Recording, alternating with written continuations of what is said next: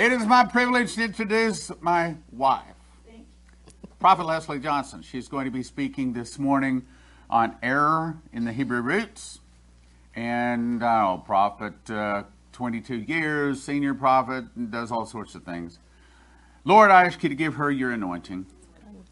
And you would give us wisdom and knowledge and understanding in what she's saying. And that we would not fall into any error in our walk with you. In Jesus' name, amen. Amen. Thank you very much. Thank you. You know, I love the anointing. Those of you that feel the anointing from time to time is very addicting, right? It's like you want to stay in that, but you got to be careful, obviously. All right, so I'm going to continue on the error in the Hebrew roots movement. This is one of those controversies out there, I think, amongst the Christians. They want to be more like the Jews. And I'm saying we need the Jews to be more like Christians, more like the believers. But there's some problems, there's some error, especially in the Hebrew roots movement, along with Messianic Jew movement. So just be aware of if you're in that arena, that you're not one that is following. For example, we're going to talk about the Zohar this morning, because that's the Jewish mysticism book. And we don't want to be, mysticism and Christianity do not go together. They don't flow together. Same like with or secret societies. And it's the same thing like with the Kundalini and the Shekinah and all this. If you're around anybody that talks about the Shekinah glory, it's just awesome. You need to have my teaching, if you don't know the truth about it, to explain to them what's wrong. And I do have a book even on it, DVD on it. It's called Shekinah Not Right. It'll explain a lot of things, but we want to stay away from those type of gatherings, because it's very easy to fall into the trap. And I have a hunger and thirst for people to know the truth, for God's people to know the truth. You know, the truth says it'll make you free. You know, sometimes we say it'll set you free, but it's going to make us free. It'll make us. We want more truth all the time. That's what happens when you seek truth. But I found out early on in our ministry that even though people say they want the truth, they really don't. You know, truth really does hurt. It really does. You have to make changes. You have to correct your ways of thinking sometimes, the ways of doing things, hanging out with some people sometimes. So it really does hurt. But we're going to talk about the Jewish mystical book Zohar.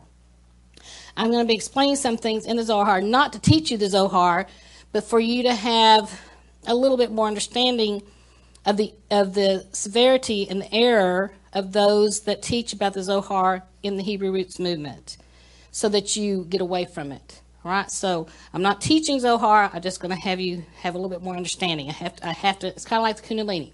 I have talked about some of the Hindu gods to understand the Hindu, or the Kundalini. Same thing.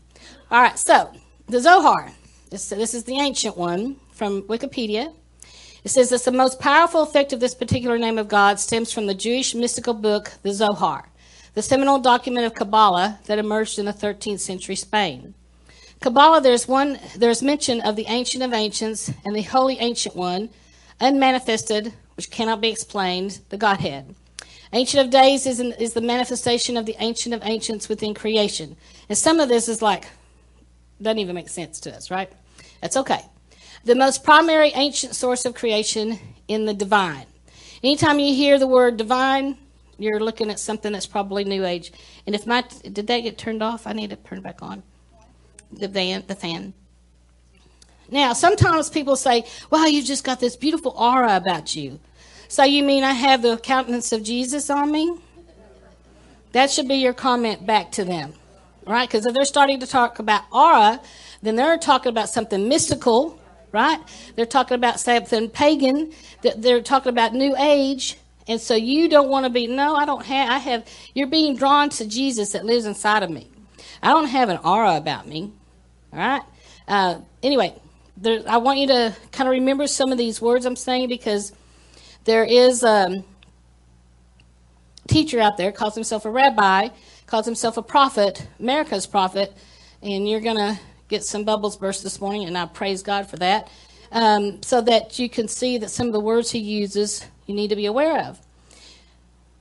This aura, which comes from the mystical book of Zohar, in the descending realms, the Golgotha, the skull, the skull, or the keter wheel, which means the crown, the top, becoming the origin of the lights of the world. And I'll just apologize right off the bat. I'm not going to pronounce a lot of these words right, and I don't really care. But you can see how they're spelled. Okay. The lights of the world of Atzutlit. The image of a crown, which suggests an aura surrounding one's consciousness, or the crown of them. So they're very big into the mysticism and the New Age stuff. And so we don't allow that to come talking about at our pulpits. You know, you don't share, Christian churches should not share with like anything with Islam, you know, even just to save like expenses, or Buddhists to come into your church, because if they're on your pulpit, guess what's still around? And pretty soon, you know, if you have somebody come in and teach they're speaking the pagan to your congregation, then it's going to be transferred to them. So these are just some of the colors they say they see and what they mean. I don't care. This is the Atzutlit, or the Atzutlit, also Atzutlit, from Wikipedia. This word, literally the word of emanation, is the highest of 4 worlds in which exists the Kabbalist tree of life. So where have we heard like the tree of life, and we you know, yes, it's in the Bible, but they also talk about it in the Zohar as if it's something that they've created. The Bariah also follows it, known as the world of emanations, or the world of causes, or the world of creation. In the Kabbalah, each of the Sephiroth in this world is associated with the name of God, and it's associated with the suit of wands in the tarot. So then we have the tarot cards, right? So we have mysticism. So then we have Christians out there. If you're in the Hebrew Roots movement, you need to understand where your teachings are coming from, because their whole goal is to get you to believe that you're a god. That's where it's headed.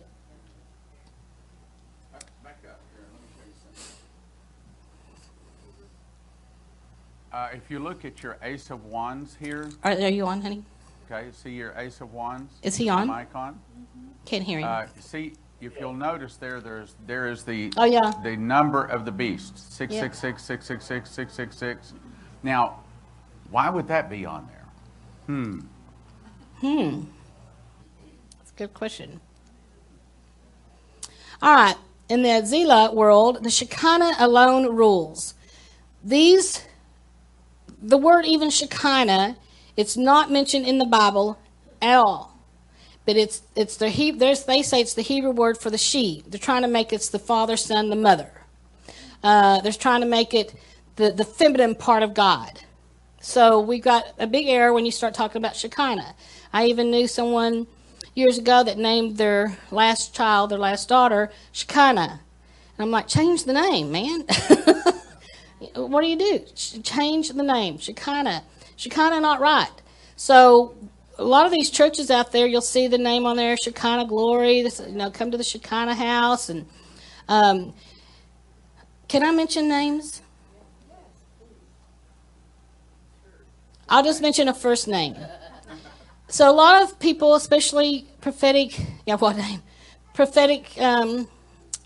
people, they can get caught up in listening to a lot of different places. But if there's one person named Sid, and he has a lot of mysticism allowed in his ministry. So don't have to get mad at me. This is one of those things. Truth will make you free, right? Okay. So just don't be stupid. Just be wise. That's for the wisdom of God every day. That's what you've got to do, right? So the Bariah world are the throne of God and the souls of the just under the dominion of Akatriel, which is the crown of God. Now, see, you can already tell, we can start I can start getting kind of confused. Confusion is the enemy, okay? Yetzirah world are the holy creatures, or the Hayat of Ezekiel's vision, and the 10 classes of angels ruled over by Metatron. Heard of Metatron? Metatron is a mystical angel. It's a fallen angel. It's a demonic angel. All right? So you don't want to be underneath or listening to anybody that's teaching about the Metatron or the Zendalphon. We'll find out here in just a minute. Those are fallen angels. The Zaya world are the Ophanim, which is the wheels, the chariots, and the angels that combat evil governed by Zendalphon, which is another fallen angel. This is just a picture they have on the internet, like the Metatron. the Zandolphin. I talk about them, I think, in one of my error DVDs. Probably the one about the Kundalini, I think.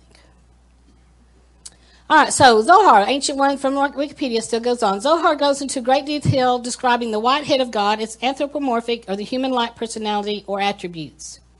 The concealed brain, the Chokmah, wisdom. In other words, it's going to get to a point where they're going to say they are the only ones that can have wisdom if they study Zohar and reach to the end where they have now become a god. And that's what they're desiring for all of you to do. They put you underneath them. And so a lot of people, even in the Hebrew roots movement, they say you can't say the name Jesus. You're worshiping a pagan god. And I go, Jesus, Jesus, Jesus. That's what my answer is, right? I said, you can say Yahweh, you can say Messiah, you can say Yeshua, Mashiach. That's fine with me. It doesn't offend me at all. But I'm glad my name Jesus offends you because obviously you need to accept the true Jesus Christ, right? So, there are people there, even the Muslims can say Jesus, but it's not our Jesus. But as Christians, as believers, you know who your Jesus is, right? So don't get caught up and you have to say it this way and that way because then again, you've got a lot of error. And there's nothing more powerful than the precious name of Jesus. Okay. The Dikna, the beard, constricts the infinite light originating from the Atik, the Yoman, in 13 channels. Verification to lower relatively finite reality. The Merkabah text identifies the Ancient of Days as the Metatron. Again, they're trying to get you back to believing in the fallen angels as if they're the angels of God. That's what they're trying to get you to do. They're trying to get you to follow the demonic. They're trying to get you to finally follow after Lucifer. That's what they're really trying to get you to do. And then 13 channels. That all already tell you some of the secret society problems out there. The Metatron represents Kether, the crown, on the Kabbalah's tree of life. This is a picture of what they have, like when they're studying about the tree of their tree of life. The Archangel Metatron oversees the Sephirot, called Kether, the crown. And then they say the energy flows down to all the other parts of the tree of life. Same thing when we talk about the Kundalini, how that energy travels up the spine, right? And you're in yoga positions. You're actually bowing to other gods if you're doing yoga. There's not Christianity in yoga. You can't say Christian and yoga in the same sentence. They don't go together. You can't have churches that are practicing yoga, and because it's in a church, we Christianized it. You're still bowing down to another god. That's what you're doing if you're doing yoga in those positions. So stop doing that, okay? And you're trying to get the more you're in it, they're trying to get this energy to flow through you. Now there's teachers out there that teach on, this energy that comes in. So be aware. Just beware. So anyway, energy flows down to all the other parts of the tree of life. The Metatron supervises the entire tree of life and its cosmic energies. This is in the Zohar. So if you have someone teaching out of the Zohar, they are believing about the cosmic and this life to come that's not of Jesus, right? They're trying to say that, again, the divine, that, we all become one, we'll become a God ourselves. Not true. The Metatron sits with Shekinah. This is what they say in the Zohar. The believers in the Zohar, the tree of life, and the Kabbalah, Metatron helps all of creation maintain the proper balance of spiritual energy. Excuse me. You'll get pagan worshipers, New Age worshipers, the Kabbalists, those that do yoga, those that do the Reiki and all kinds of different things out there. They are trying to get an energy to come in. Well, what is that energy? It's demonic. It's a demon. You really going to open up yourself to let demons come in? Can Christians have demons? Yeah. Yeah, we got to get rid of them, right? Okay, so Metatron sends energy down the tree of life all the way to the Archangel Sandalphon. So they're trying to say from this demonic force to this demonic force, it's going to flow all the way down. Well, I don't want to have anything to do with it. I said last week, that, we've had Bible study services. We've had services on Friday night, sundown. Been married 38 years. So 38 years. And, so people can't say we don't worship on the Sabbath.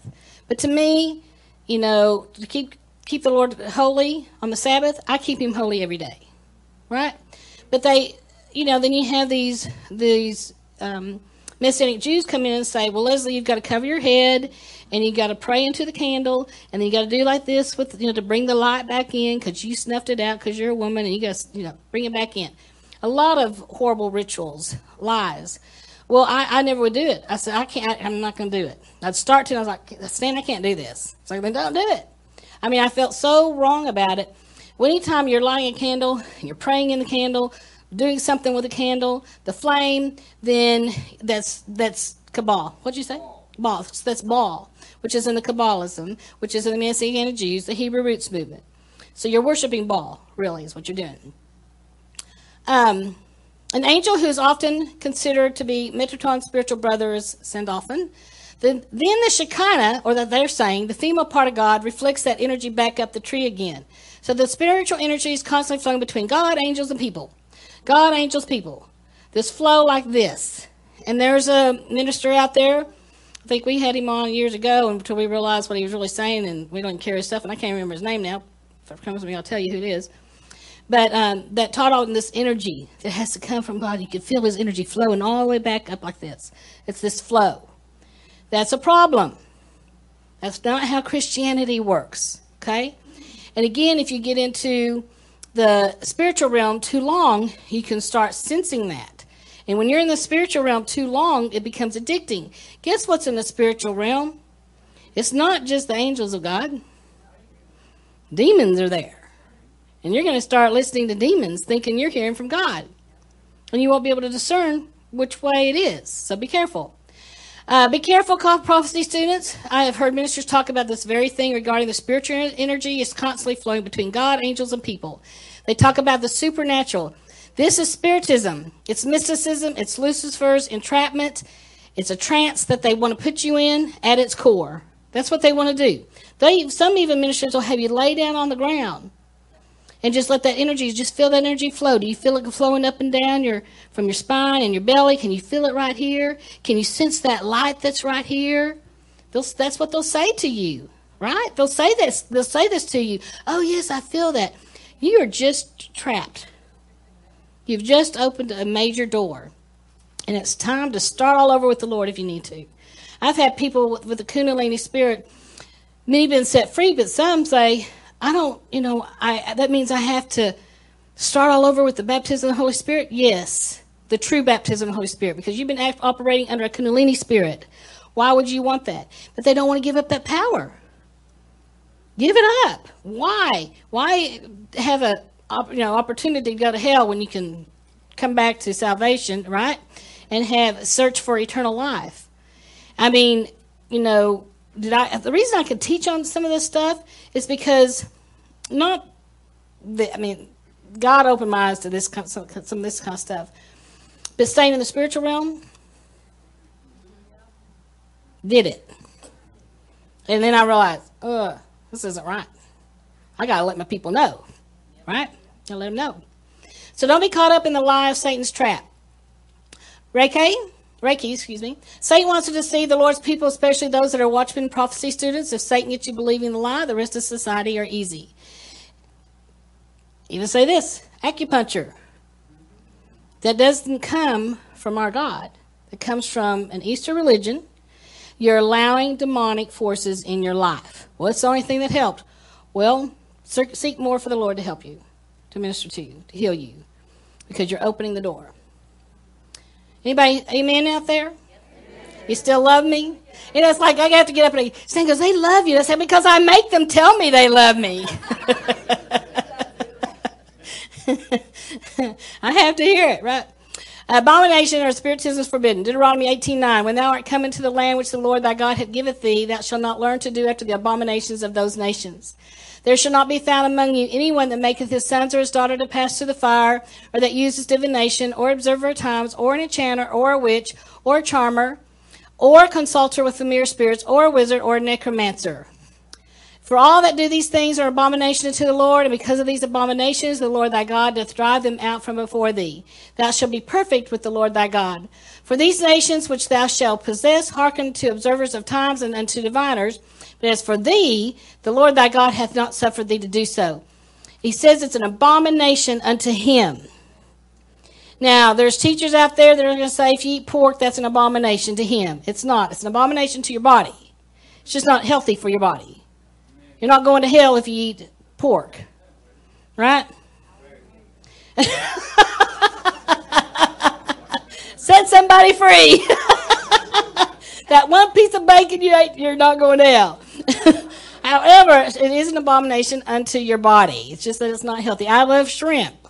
Don't eat it often, but I know that I'm putting something in my body that's not going to be really healthy for me. But it's not displeasing to my God. He just warns us about that. But an abomination of these sorts is an abomination unto God. That's different. So, necromancy. A practice of magic involving communication with the dead, either by summoning their spirits as apparitions, visions, or raising them bodily for the purpose of divination, imparting the means to foretell future events, discover hidden knowledge to bring someone back from the dead. You see, the devil mimics what God does, right? He does. So we have the consulters and the mediums, the clairvoyants out there. They're even on TV. You have commercials, I called the... what's the hotline? The psychic hotline. Oh, it's only $1 a minute. Don't get caught up in these kinds of lies. You young Christians, specifically, because they'll want to entrap you. That's what the devil wants to do. To where you're even trying to read your horoscope. That's just a small part of what their big picture is. But it's necromancy. We don't want to be doing that. All right, so the ancient one of the Zohar. So they say it's the white head of God, the Golgotha, the skull, the crown, becoming the origin of the lights of the world. Anytime you hear the word, you gotta be careful. The light of the world, he's going to take you into the light. The light has appeared. Things like this. It's not God. It's in a New Age term. Concealed brain, the Chakma wisdom. The beard constricts the infinite light to lower relatively the finite reality. I know this is kind of like confusing, but I want you to hear some of this stuff because in a minute there'll be a video and it's going to come back to you. The Merkabah text identifies the Ancient of Days as the Metatron. Again, the fallen angel. So they're really worshiping a fallen angel.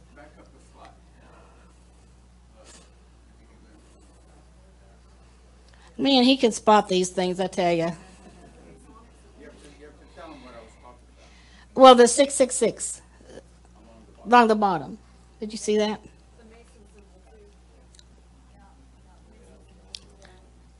Yeah, the Mason symbol's in there too. Yeah, absolutely. Yeah.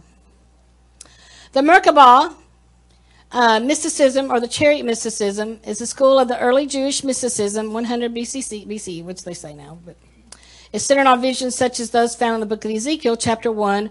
Or in the Hekalat, the palaces literature concerning stories of ancients to the ascents to the heavenly palaces and the throne of God. So they're trying to say that the Ezekiel chariot that took him to heaven, they make it mystical. That's what they do. The Zohar, a medieval mystical work, 10 facets of the divine, and the Shekinah, she is the 10th and final one closest to the created world. So they're getting you back to believing, they'll get into here a little bit about the Son, with the Father, the Son, and then Shekinah. Can I have some water? Right there. Thank you.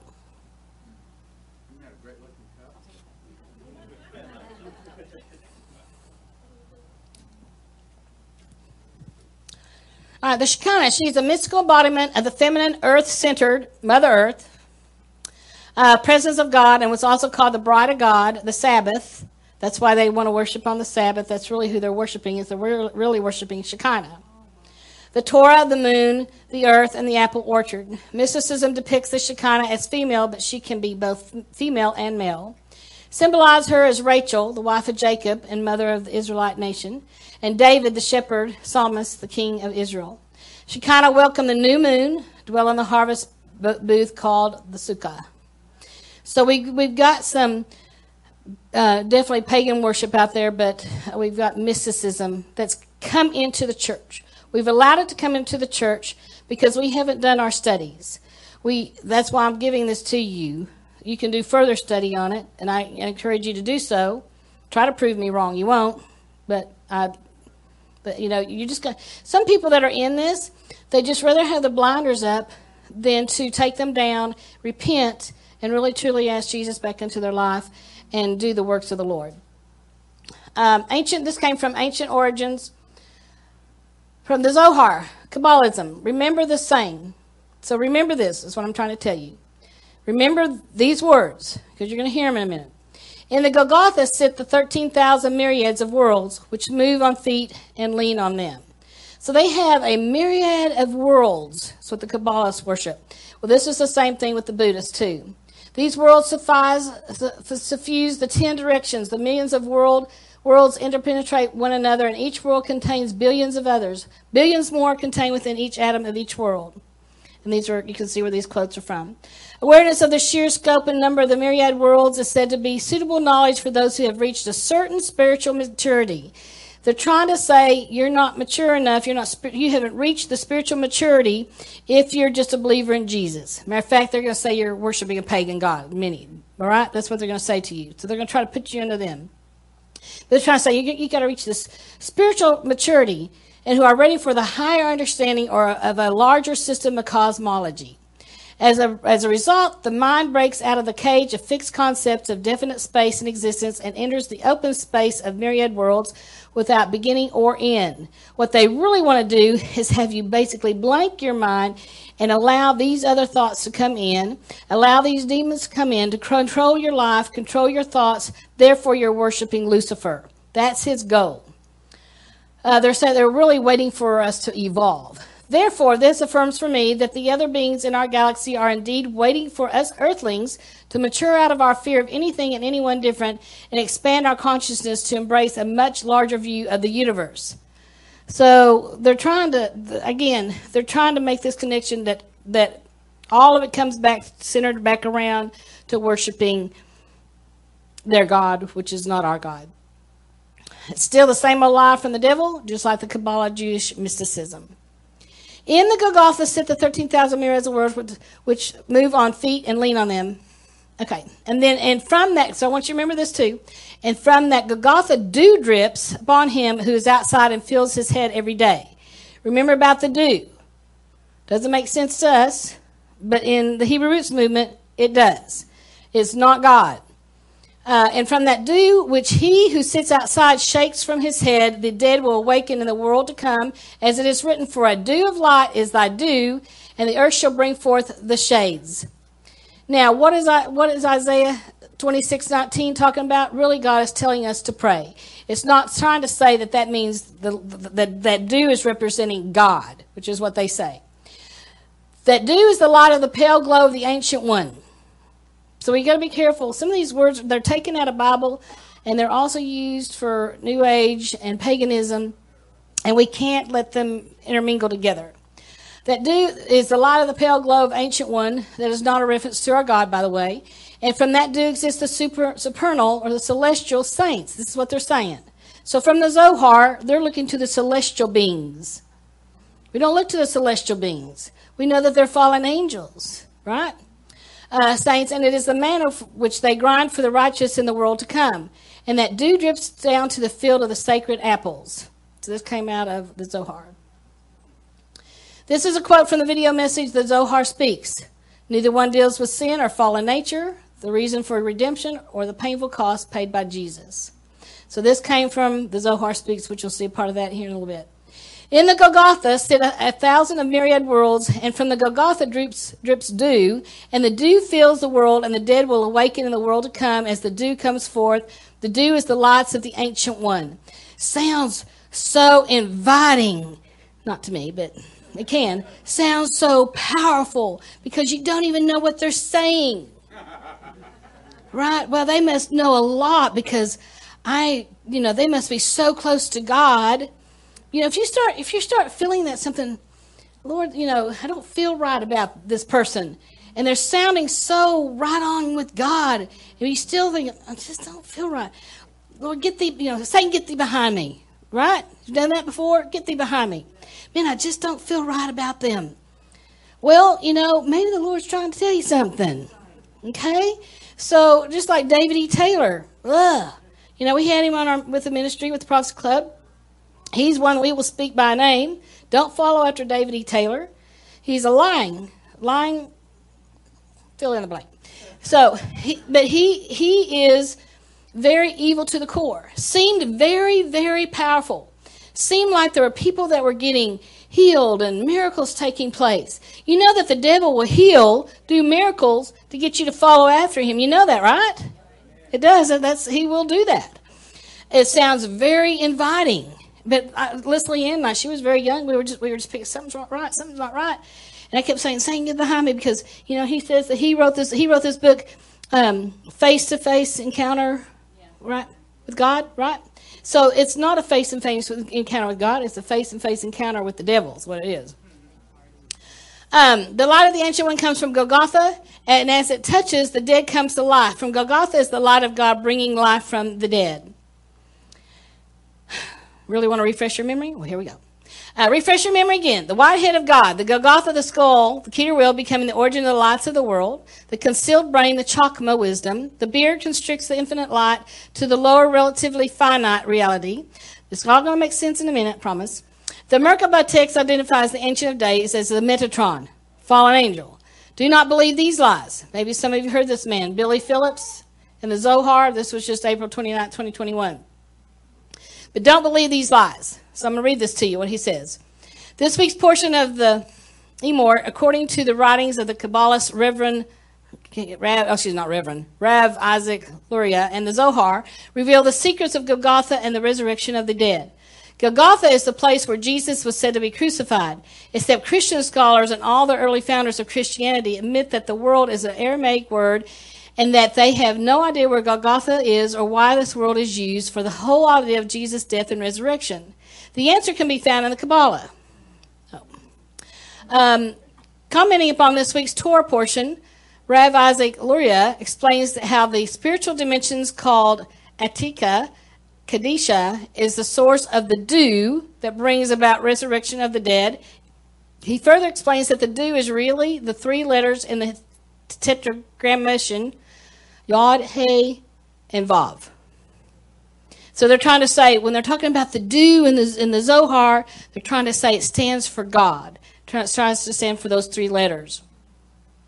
This is a picture when Stan and I have been there of Golgotha in Jerusalem. You want to tell them about that? It's destroyed now. It's not there anymore. But but you can see the skull, right? This is where Jesus was buried.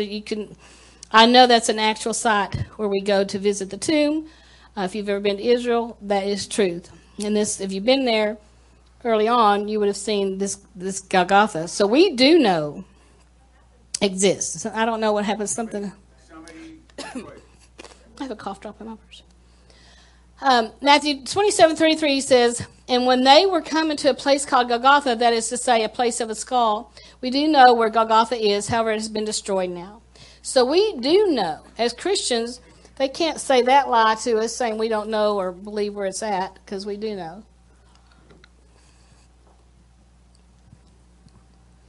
This is again from this Billy Phillips, the Zohar. According to the Kabbalist numerology, the word "do" and the three letters of God's name both share the same numerical value. So "do" is really a code for these three letters of God's name, which really refer to the realm that we call the 99% reality. Now, this is going to confuse you just for a little bit too, but just hang in there, I'll get it cleared up. So they're referring to what's called the 99% reality, which they're really saying that means the "do" stands for God, or those three letters in the Hebrew alphabet, which stands for the 99% reality in the world, I guess. The final letter in God's name, He, refers to our world. This one letter is disconnected from the first three letters. Therefore, God's name is not complete. God's name is not unified. So if you were to see, and I'll show you a picture in a minute, but if you see the letter for that He, it's like a disconnection. In simple terms, it means our 1% reality is disconnected from the 99% reality, the source of all light. So they're saying we have to join, everybody on this planet have to join the 99% or the 1%. We're separated from it. You know, when you accept Jesus as your Lord and Savior, you're connected. There's not a separation. You're connected. So they have not found Jesus. The Zohar states that the word do is really a code name for God, and He is the 99% of reality, and we as humans are 1% of the reality. The 99% is the source of all light. This is a New Age mystical word. To return back to the light, be careful about the movie. Also, The Girl That Believes in Miracles. Anybody seen that movie? It's supposed to be a Christian movie. If you want to go for entertainment value, go for entertainment value. But the God that she was believing in that was bringing these miracles, I guess it's supposed to be based on a true story. But it was just this ball of light. It was not our God. So we have Christian movies out there, especially when they get into the miracles part. Many of them, it's not truth. So I don't want you to be so caught up into this movie that's out there, and just because it's this young girl, you know, that says that she's healing people, it's miracles, that it's from that it really is God, because it's not. The reality is, and they never talk about Jesus, really. The reality is that they're teaching to become a God. Again, from this, I won't say the word. I started to say dumb. Billy Phillips. From this Billy Phillips in the Zohar, April 29, 2021. The early Christian fathers and original doctors of the church all admitted that they could not find the word Golgotha anywhere in the ancient Hebrew writings. Because I think we've already kind of established that, so I'm not going to go through that again. But they do talk about this, that these the mysteries of Jesus taught only to the closest disciples. And they say that these disciples were this Rabbi Shimon Bar Yochai, and then Rabbi Akiva, and their inner circle understood. So they were separated out. They were special. Again from him. You see, the Zohar explains how Golgotha is the spiritual realm in the 10 Sephirot, the tree of life, that encompasses the place where the dew comes from to resurrect the dead. In simple terms, the Golgotha refers to the 99% reality. It was never about a physical location. It's the spiritual dimension. We know it was a physical location where Jesus died on the cross, right? He rose from the dead. He's to save us from our sins, all of our wicked ways, right? Took all of our sicknesses and diseases. So while we have a spiritual connection with Him, it was an actual place. And they're trying to dismiss it, where it's so important to us that believe in Jesus. Not going to dismiss that, right?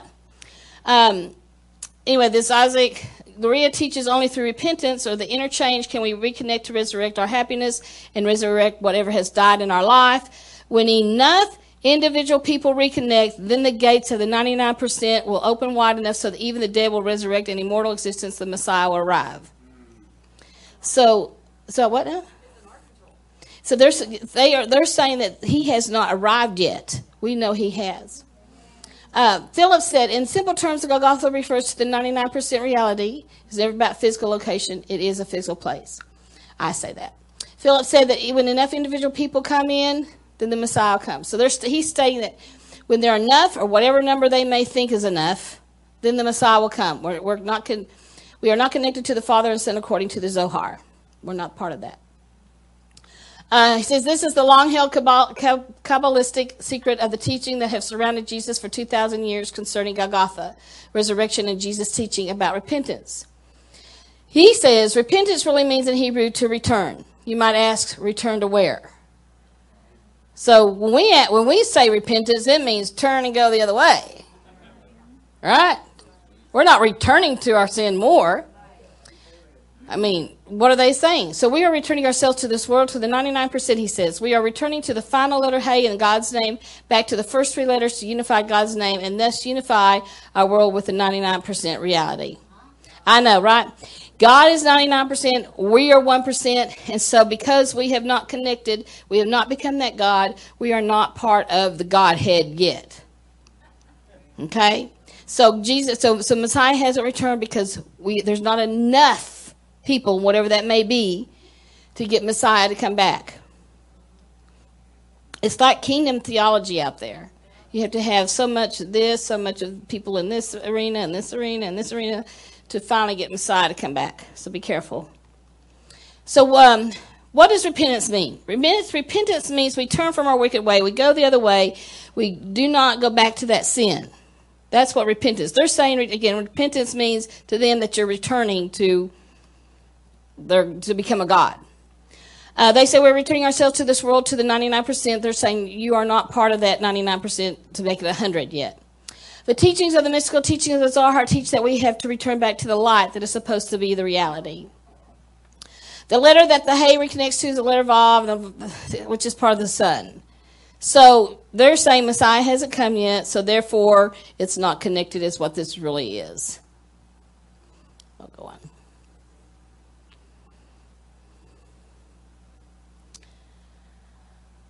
He's trying to prove that Christianity doesn't exist.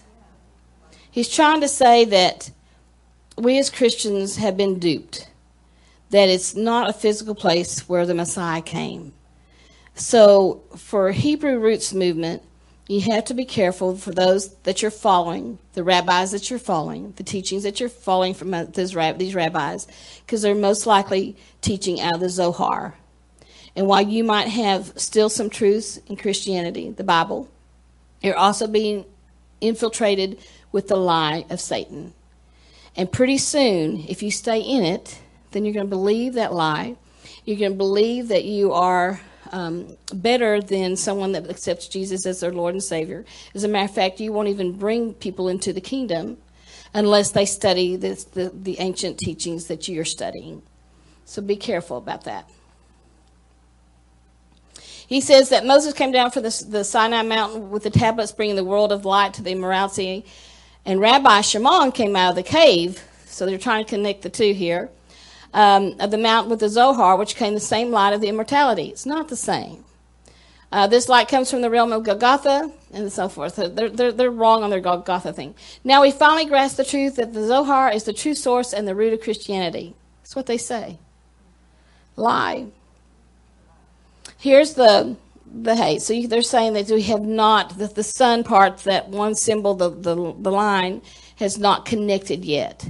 And that's why 99% is the Father and Shekinah, and then the Son has not connected yet because Messiah has not come yet. Next week or the week after, here soon, I'm going to teach you about the symbol that they use when they hold up their fingers. That's not of the Lord. So we'll talk about that later. All right, I'm about to burst your bubble, and that's okay with me. I don't enjoy bursting bubbles all the time. Under the anointing, I do, but because I'm a truth finder. I'm truth, and I desire so much for God's people to be set free, and to not follow after lies. And for whatever reason, He's chosen me. At least there's others probably, but chosen me as one of them to bring about the truth of the lies that are out there of the enemy, so that you won't stay in the lie and that you'll be free.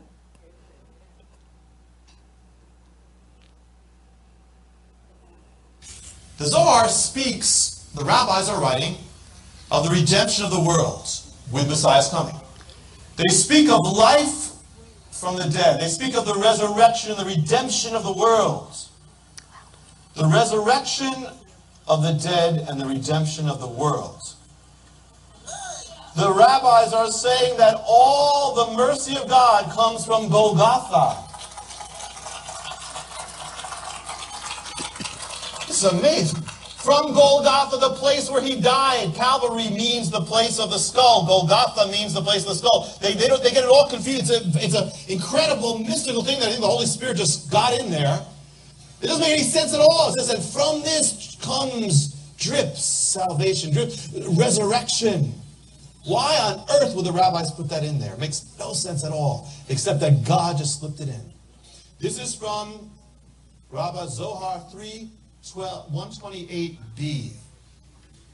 In the Golgotha, sit thousands of myriads of worlds. And from the Golgotha, drips dew and fills the dew fills the world, and the dead will awaken in the world to come as the dew comes forth. The dew is the light of the Ancient One. The light of the Ancient One comes from Golgotha, and as it touches, the dead come to life. From Golgotha is the light of God bringing life from the dead. Golgotha, the radiance of God that brings us life. Whoa. That's amazing stuff. And that may be the first time it's ever been said. Because you have to be a believer and you have to be in that cell. Now you have to believe in the Zohar. All pinpointed in time and space. Moses zeroed in on the day, Passover. He dies on the day that the lamb is killed. The prophets, Daniel zeroes in on the time period mathematically before 70 AD, Daniel, those 77s. The rabbis in the book of Moed, unwittingly, and another thing we share this, zero in on the year by saying that the cosmic change all took place in the year 30 AD. And now the very hill, the very place here in, of all places, the rabbinical writings, the Zohar, unwittingly gives the name of it, Golgotha, which is exactly what they would have called it. And teaches that Golgotha is the center of everything. God's mercy. You want mercy? You go there. Listen to the rabbis. On that point, go there. Even life from the dead. Lives are redeemed. Wow, so that scare you a little bit? Get you awoke a little bit? I'll start there next week, but where it says it's going to raise the dead, what he's talking about, he's trying to get to raise us to follow after the Zohar, and so that we can become that 1% that connects to the 99%, that'll know that we're going to become a God. We're going to become divine. And so I get, people come up to me, say, have you read this book? Have you read this book? Here, I want to give this to you. Get thee away. I don't want to have anything to do with him. I've pushed him away. Nope, don't like the guy. You don't like him? Nope. Not following after him. He teaches the Zohar. Out of the Zohar, the mystical book, the Kabbalah. So we have a problem here. It's not Christianity. And yet, we find millions of followers after him, thinking he's like a god. I have a problem. Not about repentance, not about turning to Jesus. It's about his Golgotha. And to also worship the dew. And all those Christians in that church were clapping their hands. Did you see that? They're in a trance. Which even that symbol that they show puts you in a trance. It's not a God symbol. I'll talk about that. I'll get to that next week. It's not the prayer that's being prayed over. It's kind of like the symbols, like, and I'll talk about this again. I'm sorry, I'm getting ahead of myself, but, like the hook 'em horns symbol, not, the peace sign's not a peace sign, that kind of thing. So it's to get you to believe a lie and to worship a lie. Dear Heavenly Father, I thank you so much. Lord, I thank you that we can come here today. I thank you. I thank you that you reveal truth to us. I thank you, Lord. You're so wonderful. And for those that are even watching online, Lord, I call repentance to them right now in Jesus' name.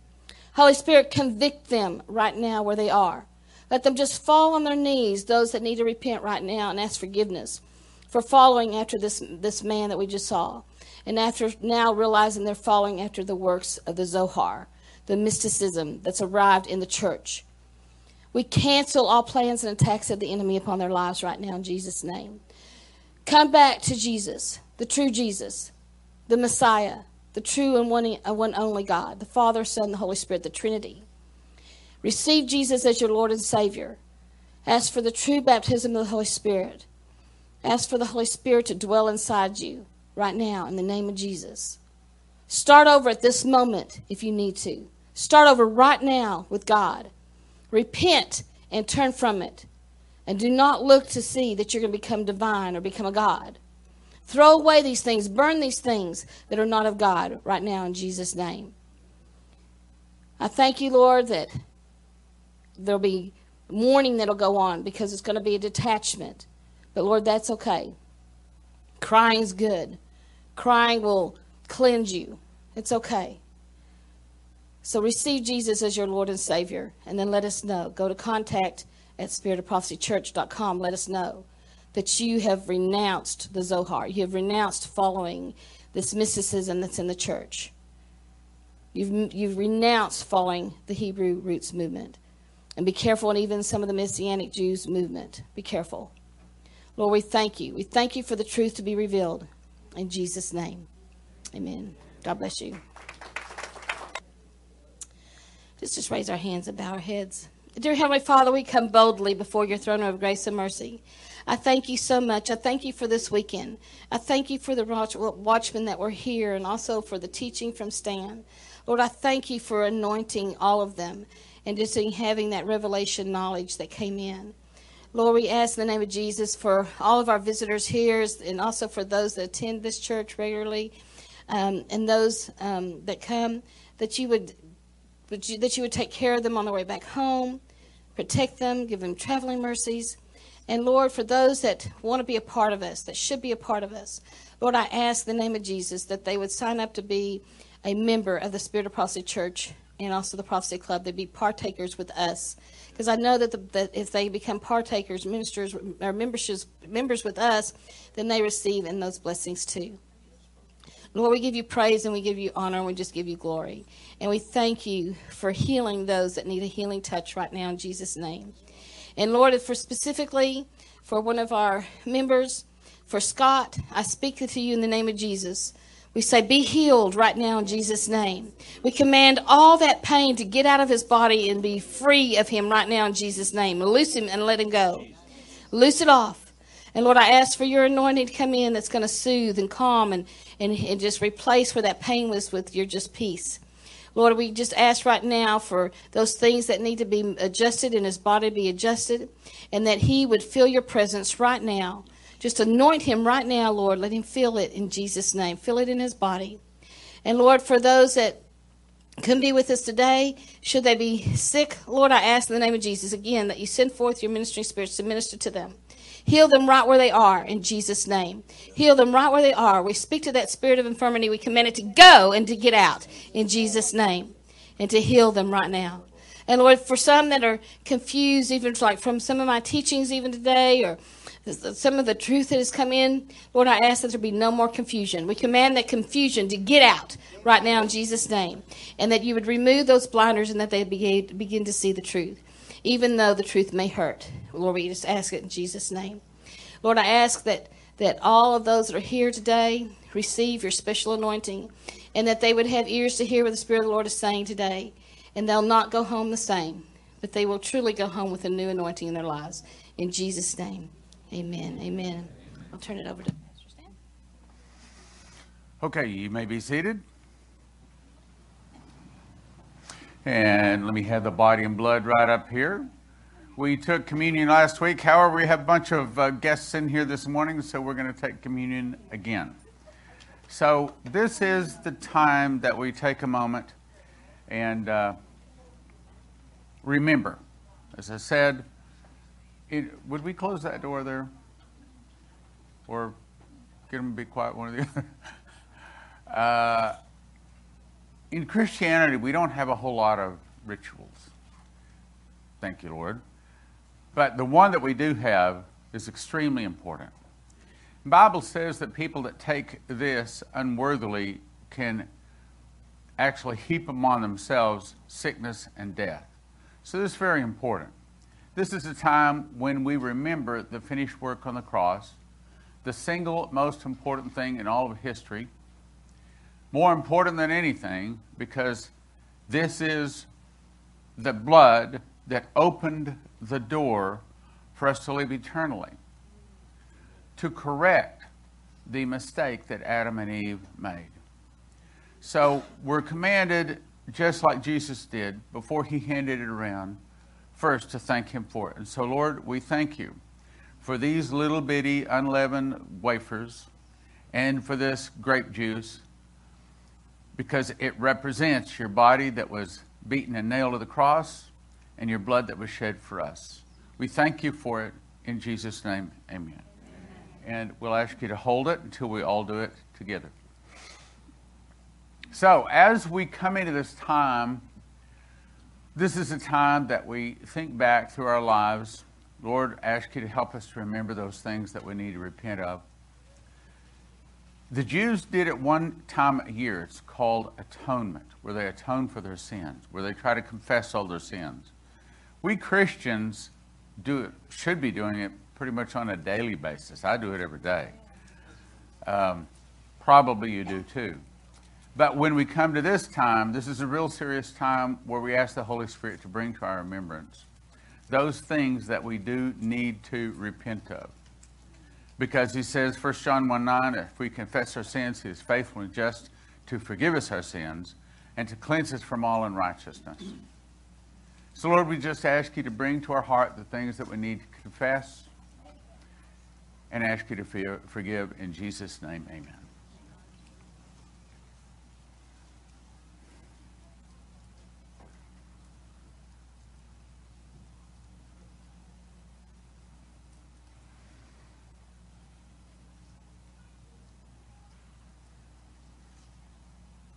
So right about now,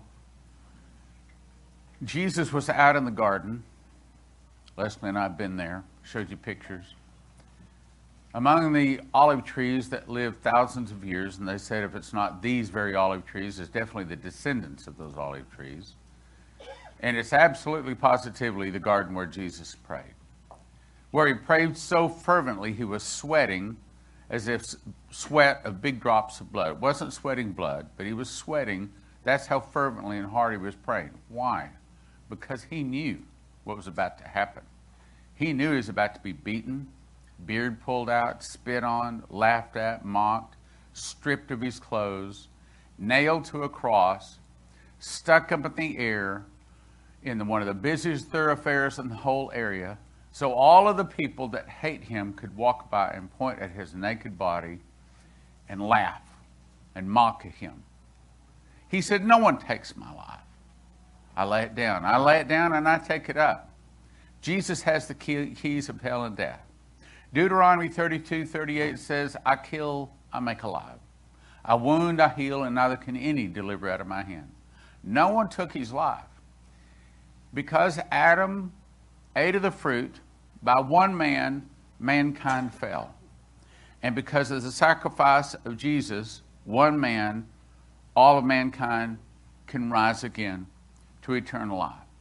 This body and blood, this unleavened bread and this grape juice is for help us to remember the most important event in human history, the sacrifice on the cross.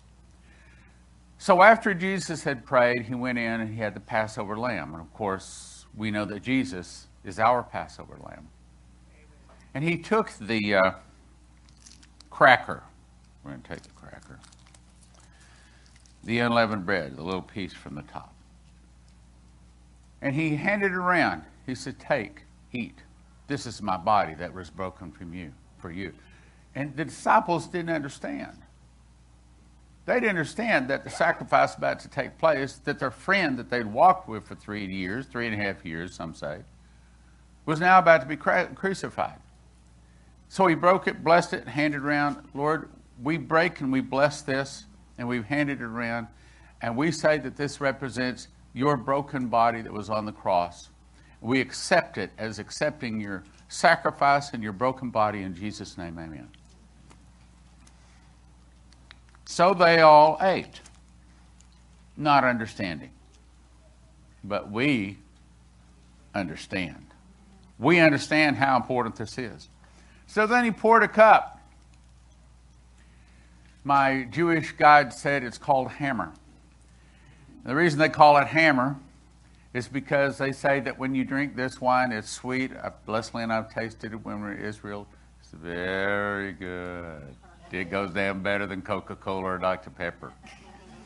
But they call it hammer because they say, man, it knocks you out. And he says, probably that's the reason the disciples couldn't pray, because they had been drinking hammer at their Passover meal, and they could not keep their eyes open because they'd been knocked out by the sweet red wine. But Lord, this represents your blood that was shed to wash our sins away, in Jesus' name. And they all drank.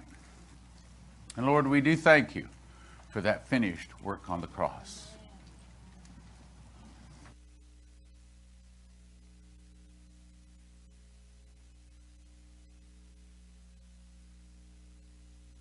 Hallelujah. Well, now you know what time it is. Oh, no. Let's try this again. It's time for Hallelujah. Let's stand up and spread out. Come on, spread our hands together.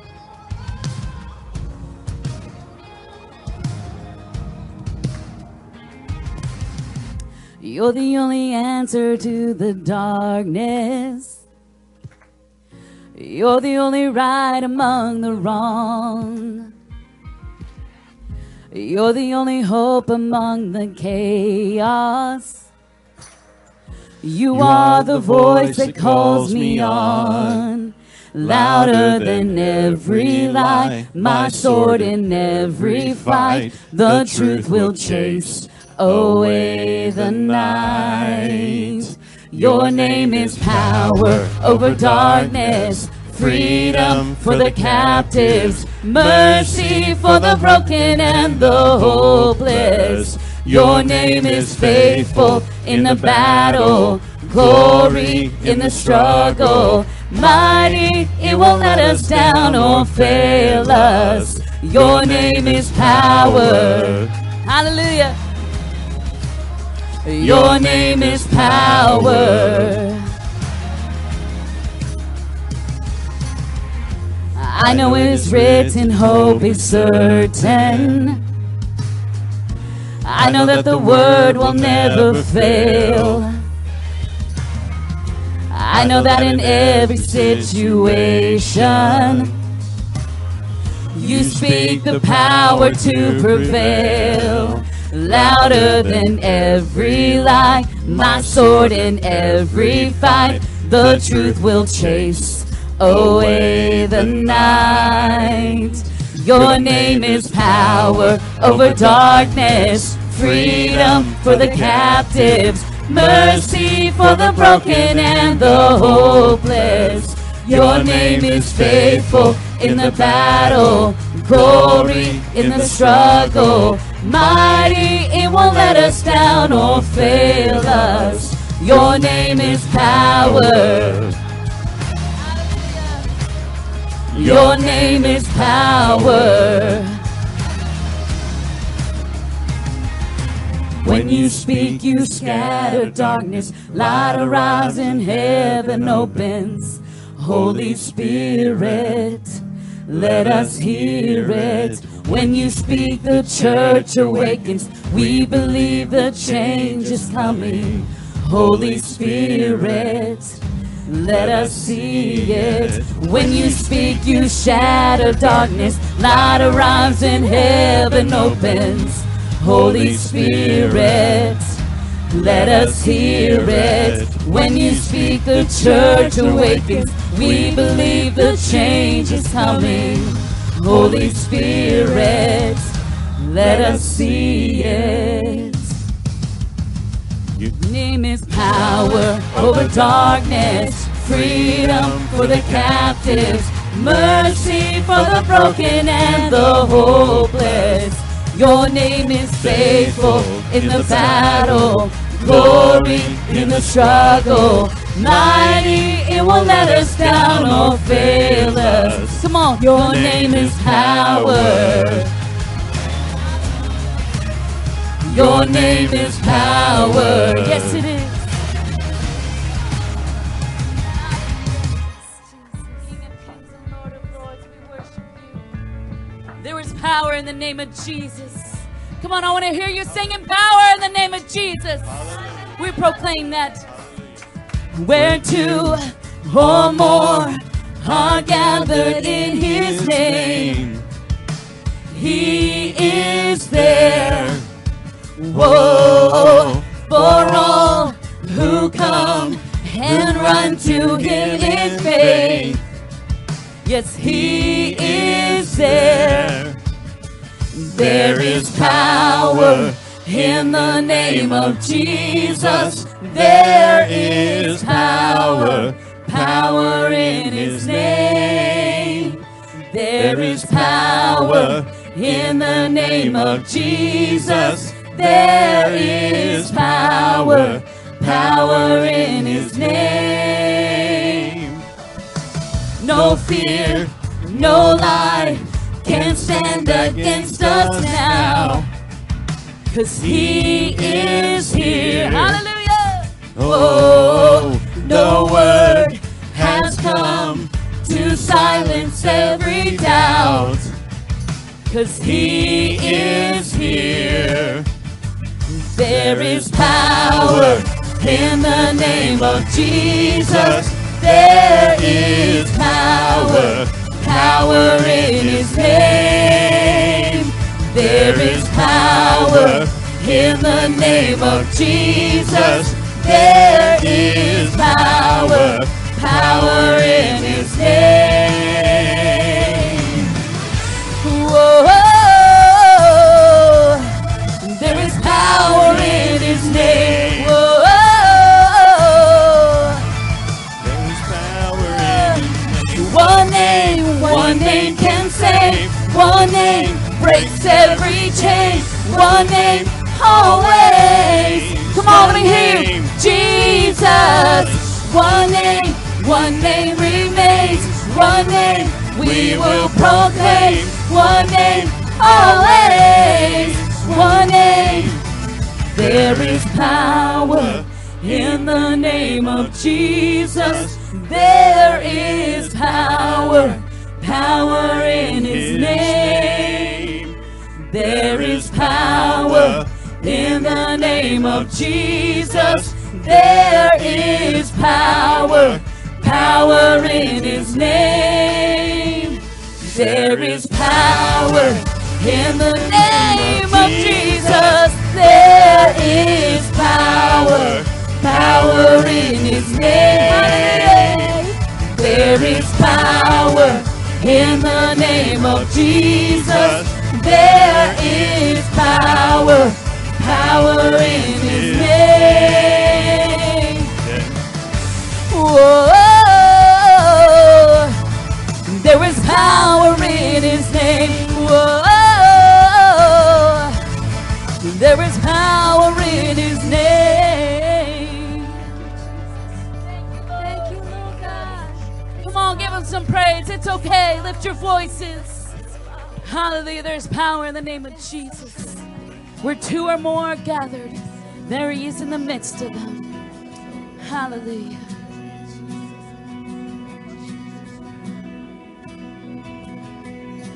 You came down from heaven's throne. This earth you formed was not your home. A love like this the world had never known. A crown of thorns to mark your name. Forgiveness fell upon your face. A love like this the world has never known. On the altar of our praise, let there be no higher name. Jesus, Son of God, you laid down your perfect life. You are the sacrifice. So my Jesus, Son of God. You are Jesus, Son of God. You took our sin. You bore our shame. You rose to life. You defeated the grave, and a love like this the world has never known. Hallelujah. And though you took our sin, you bore our shame, you rose to life, you defeated the grave, and a love like this the world has never known.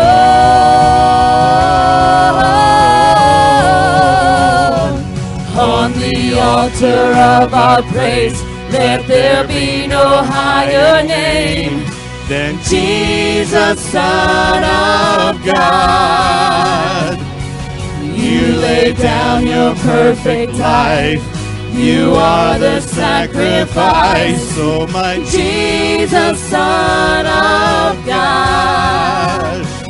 You are Jesus, Son of God. Hallelujah. Be lifted higher than all you've overcome. There is no louder than any other song.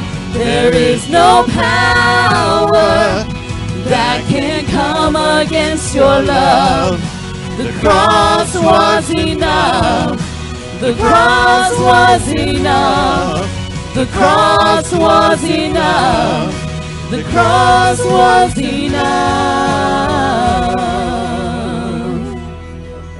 Thank you, Lord. On the altar of our praise, let there be no higher name than Jesus, Son of God.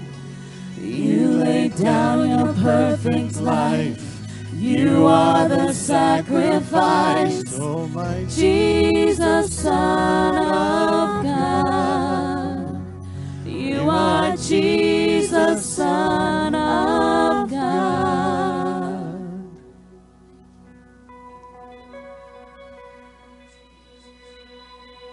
Father God, let us be those warriors on the front lines. And Father, I see that you are drawing a line in the sand, and I want to be standing on your side, holding your hand.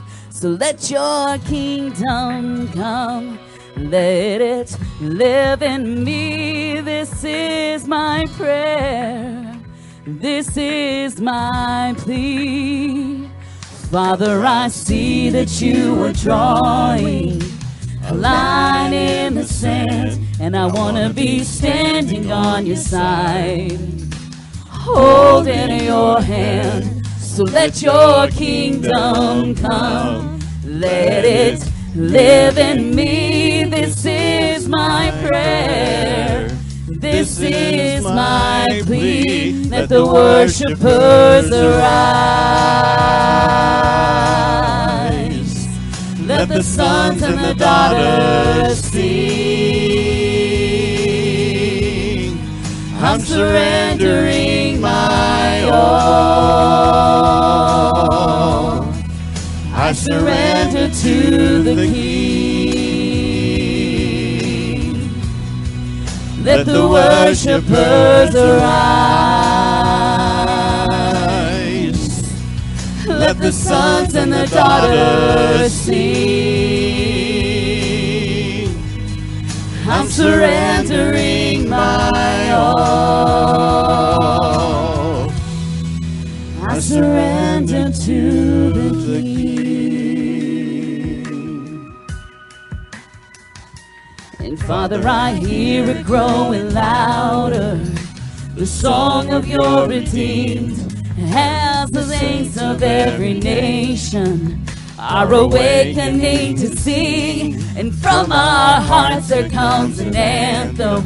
Oh, hear the heavens ring. This is our song, a song to our King. Let the worshipers arise. Let the sons and the daughters sing.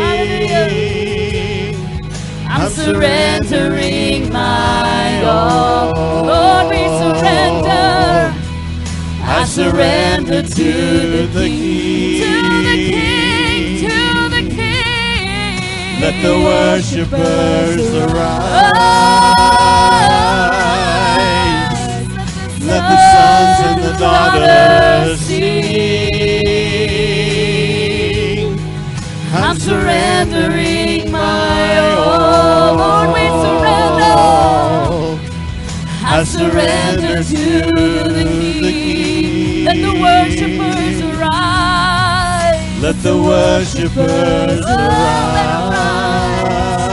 Let the sons and the daughters Let the sons and the daughters sing. Lord, we surrender. I'm surrendering my all. Lord, we surrender. I surrender to the King. Let the worshipers arise. Let the sons and the daughters sing. Oh, hallelujah. I'm surrendering my all. Thank you, Lord. I surrender to the King. Hallelujah. Thank you, Lord.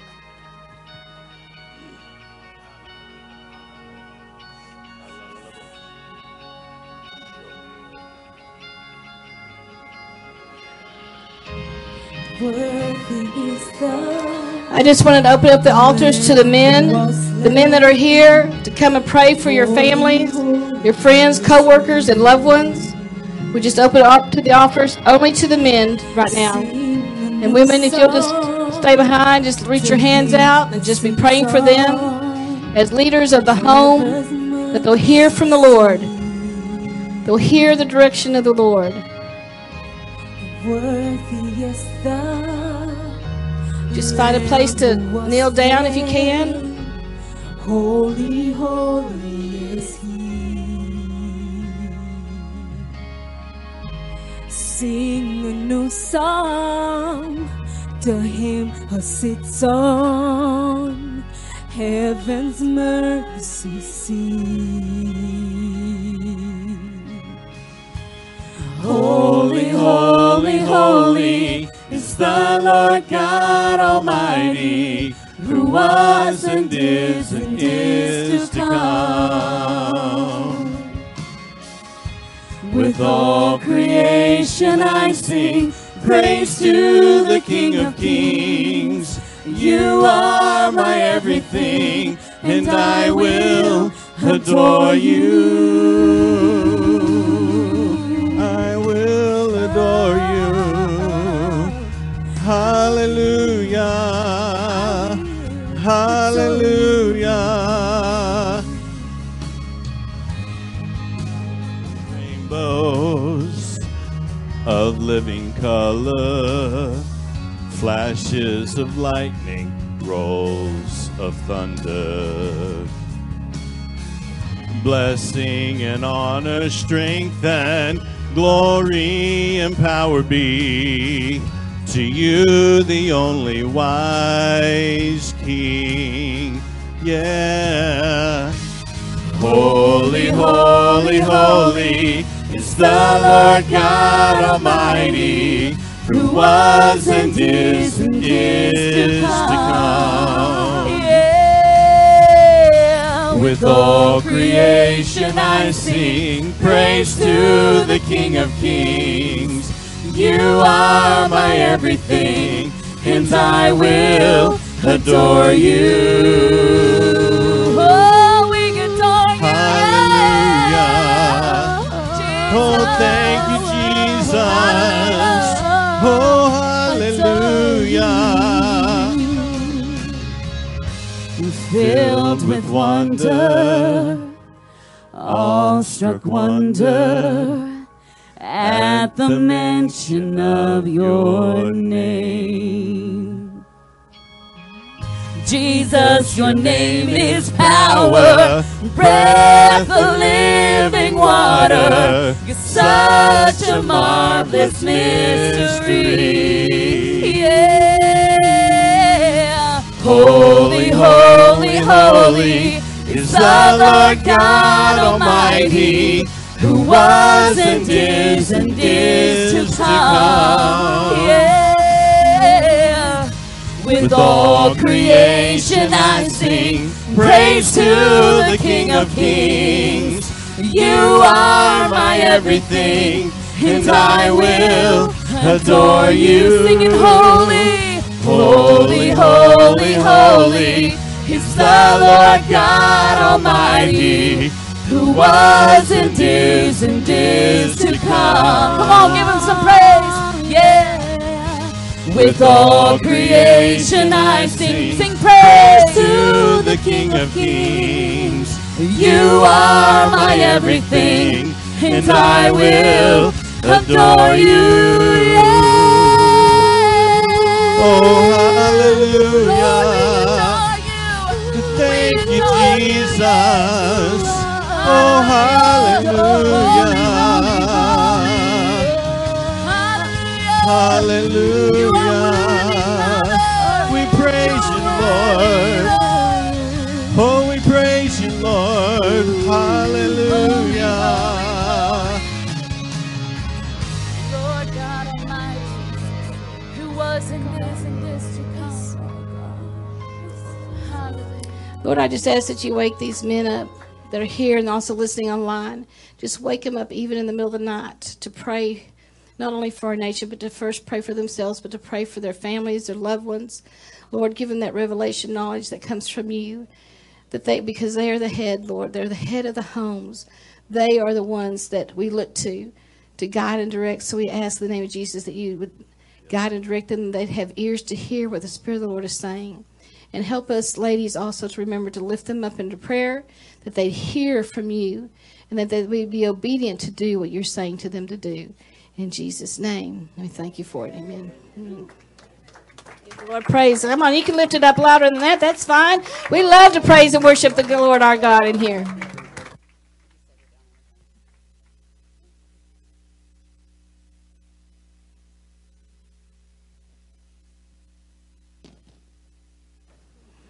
Thank you, praise and worship leaders.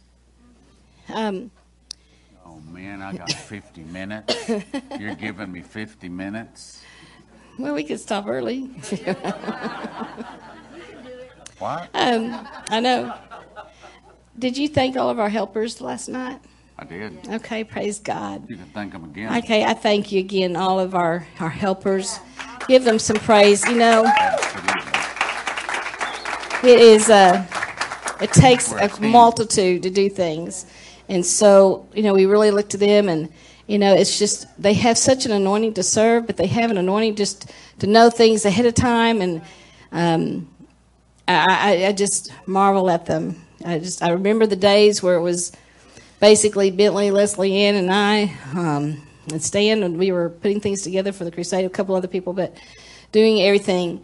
And so sometimes multitasking, what's it called where you're not multitasking, I did multitasking, believe me, but where I wanted to, micromanaging, you know, where you kind of still want to do it.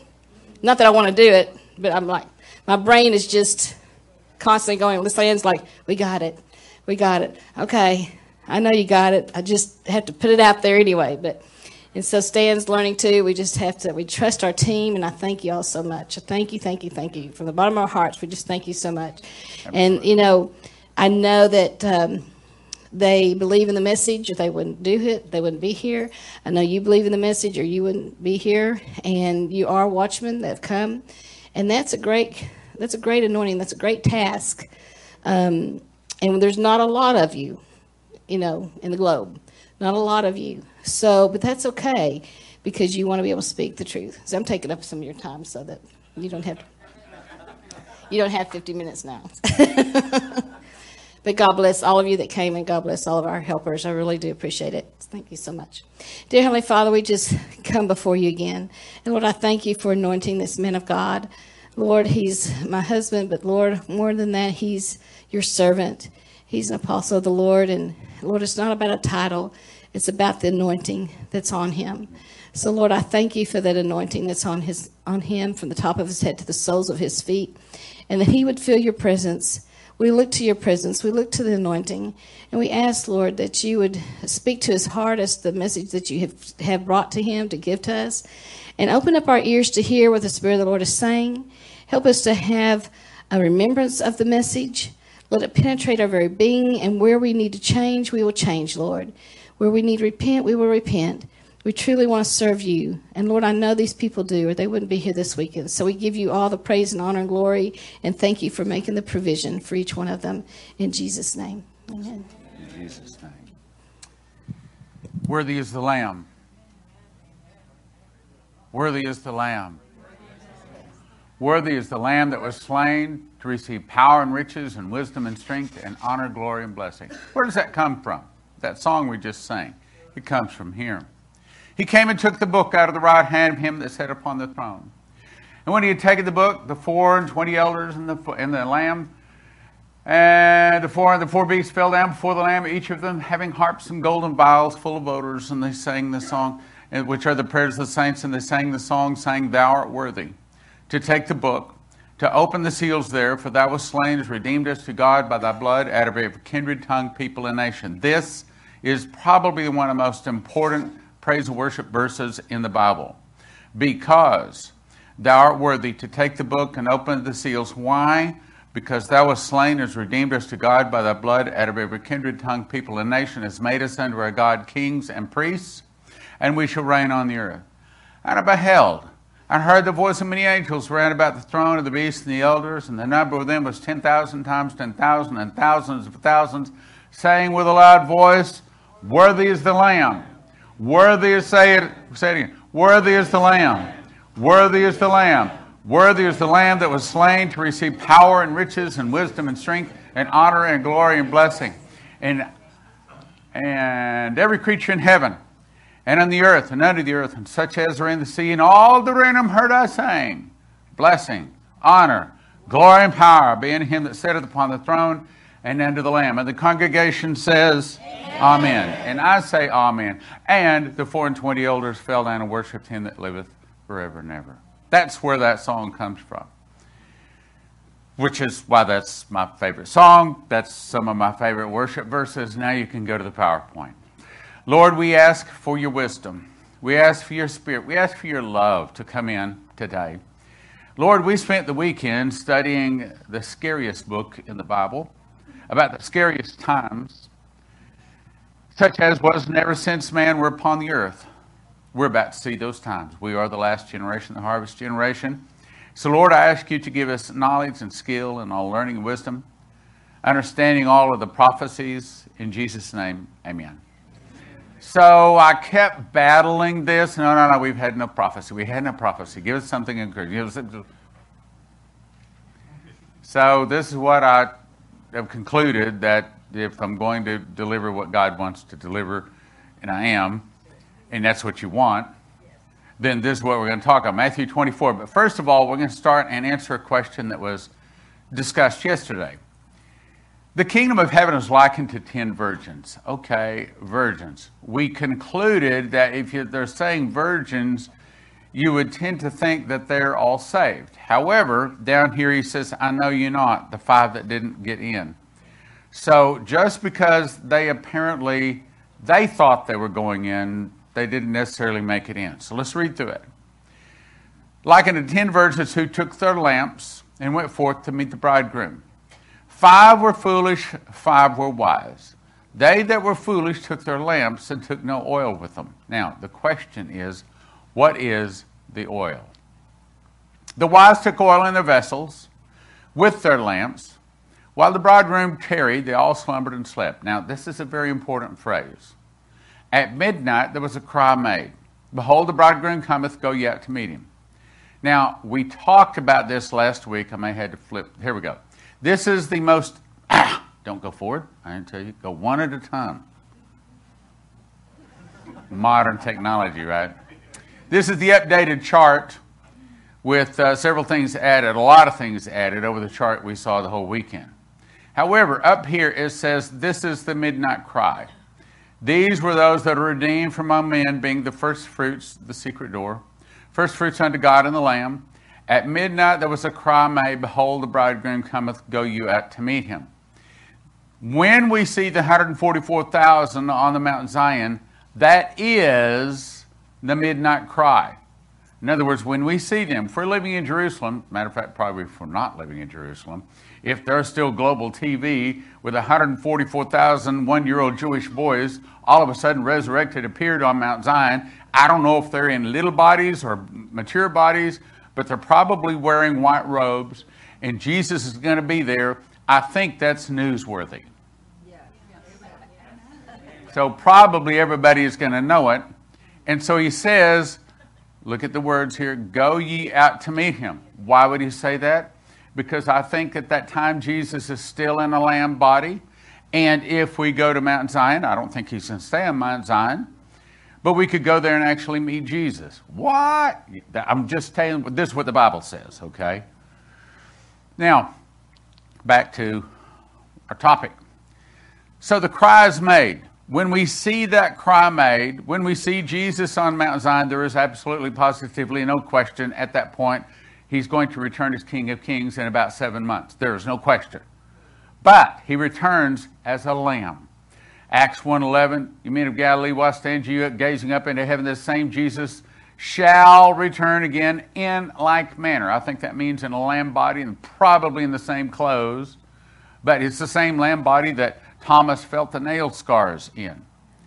So probably we could go out and meet Jesus. I know, that's, a little hard to understand, but that's the Bible though. So okay, let's continue with our investigation here. So then all 10 virgins arose and trimmed their lamps. What do you do when you trim a lamp? Okay, so you've got the little oil thing here, and you've got a little piece of cloth hanging out there. And as the lamp burns for a while, the cloth burns down, right? So you got to cut off that burned cloth, and then you pull some more cloth out, and it burns brighter, right? However, they trimmed their lamps. In other words, they made their lamps get brighter. The foolish said to the wise, give us of your oil, for our lamps are gone out. The wise answered, saying, not so, lest there not be enough for us and you, but rather go to them that sell and buy for yourselves. Now the question is, what's the oil? What is the oil? What is the oil that the 5 that were wise got in, the 5 that foolish didn't have? I think we want to say works. I think what we want to say is that all 10 get in. But when we look down here, the 5, he ain't open to them. I know you're not. So apparently there's some people, roughly about half of the people that think they're saved, apparently Jesus doesn't know them. In other words, probably they're the tares. They're probably the ones that sit in the Sunday morning pews, or the people that don't even go to church. And around here, Texas, just about everybody's a Christian. You ask them, you're a Christian? Yes. When's the last time you went to church? Well, when I was a child, we went to church. But you ask them, they're a Christian. But what it's saying is when they stand before Jesus, Jesus says, I know you're not. Okay? So while they went to buy, the bridegroom came, and they were all ready and went in with the marriage supper of the Lamb. Here, back up. Let me get to the right one here. Takes a minute for him to change. Not so far. So, Jesus returns here the next time to the Mount Zion. He walks around for 50 days, and then on Pentecost, the wheat and the barley, then both go to the marriage supper of the Lamb. Jesus changes from the Lamb of God to become the King of Kings and Lord of Lords. And he comes forth and serves us, and we have a big party for about 4 months. He is crowned King of Kings and Lord of Lords. He is crowned. He has many crowns, vested, dipped in blood, on a white horse. We also get a white horse about 4 months later. We return with him here on Armageddon, or the grape harvest, and with the two angels, and they slash the grapes. We talked about this whole weekend. So as he returns here, at that time, there's some people that's not going to get in. But I think that our parable this morning is talking about here, because it's talking about, behold, the bridegroom cometh. The bridegroom cometh here. In other words, he's inviting people to the marriage supper of the Lamb, you see. Now, let's go back to our scripture. So, the virgins trimmed their lamps. I think that that's saying that in these last days, as we get closer, the ones that really love the Jesus, they start burning brighter.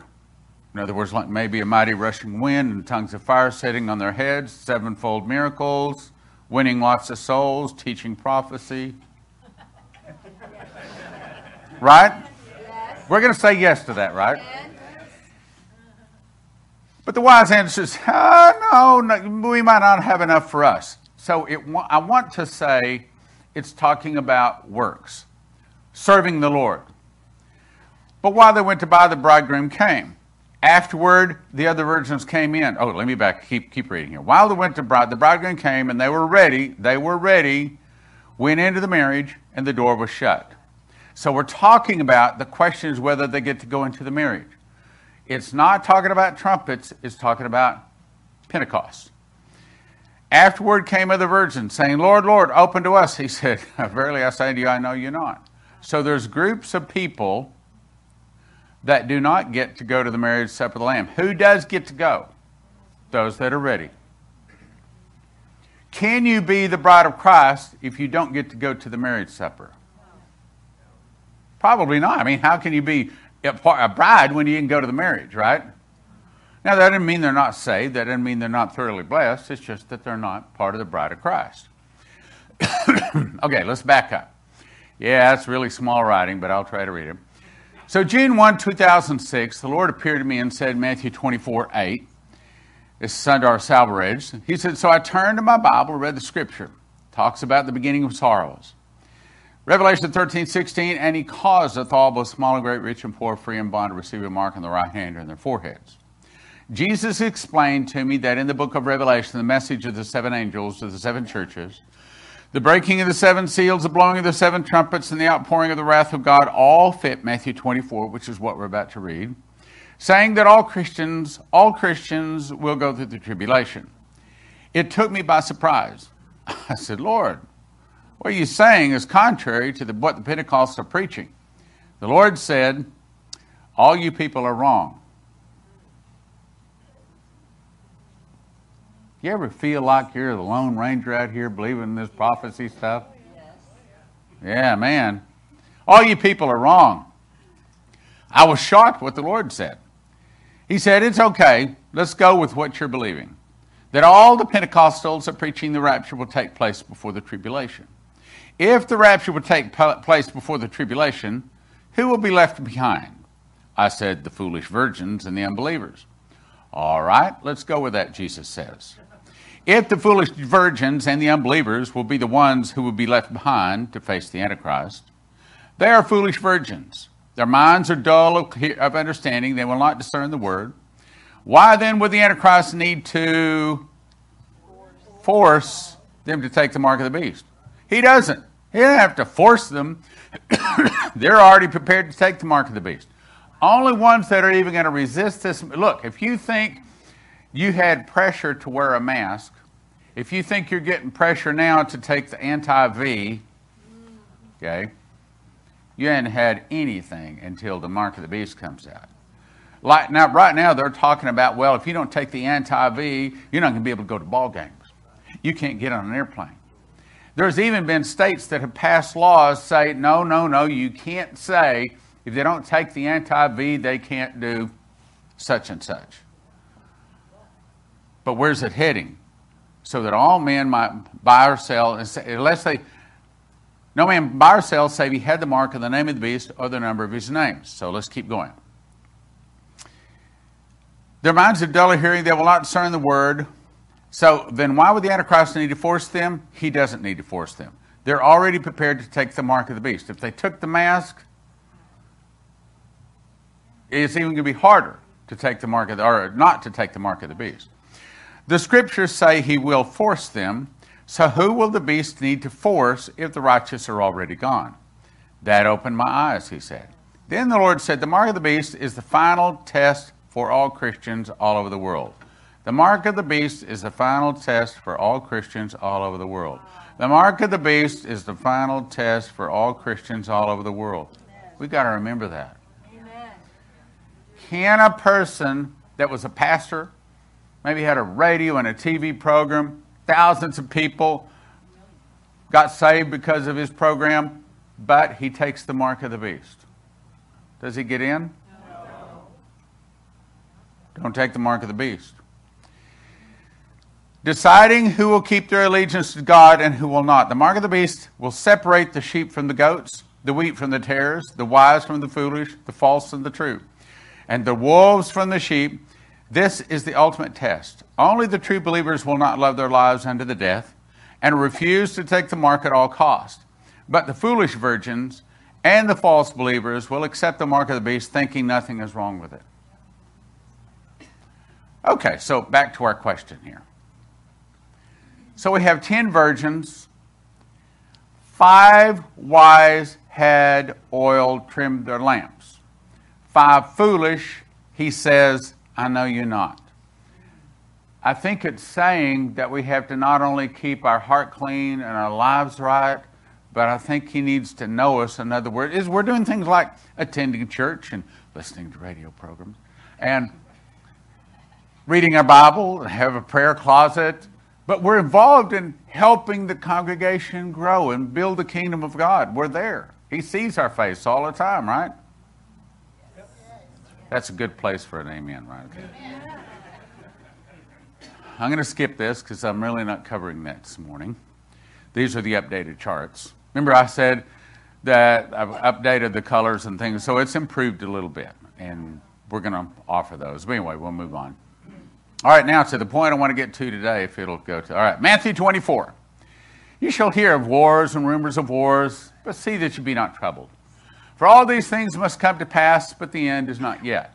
Now, in my opinion, the hear of wars and rumors of wars is probably talking about World War I and World War II and possibly even World War III. Because the end is not World War III. It may seem like it. But the end is really Armageddon, right? Nation shall rise against nation, probably World War I, World War II. Kingdom against kingdom.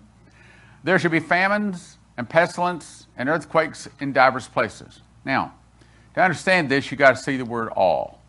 All these are the beginning of sorrows. Okay, so when we see wars, rumors of wars, nation against nation, kingdom against kingdom, and we see famines, pestilences, earthquakes in divers places all together at the same time, it's the beginning of sorrows. So that kind of says we have some more time. And I think a lot of us like to see that we have more time. Don't get me wrong. There's sometimes I want to say, let's just get it over with. But on the other hand, I think there's a part of us that says, give us more time. Soften and delay.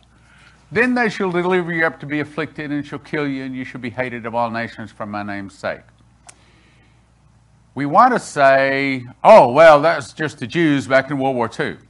Well, did the Jews turn people over to be persecuted? Pretty much not. They were all rounded up, right? So it's not talking about the past. It's talking about in the future.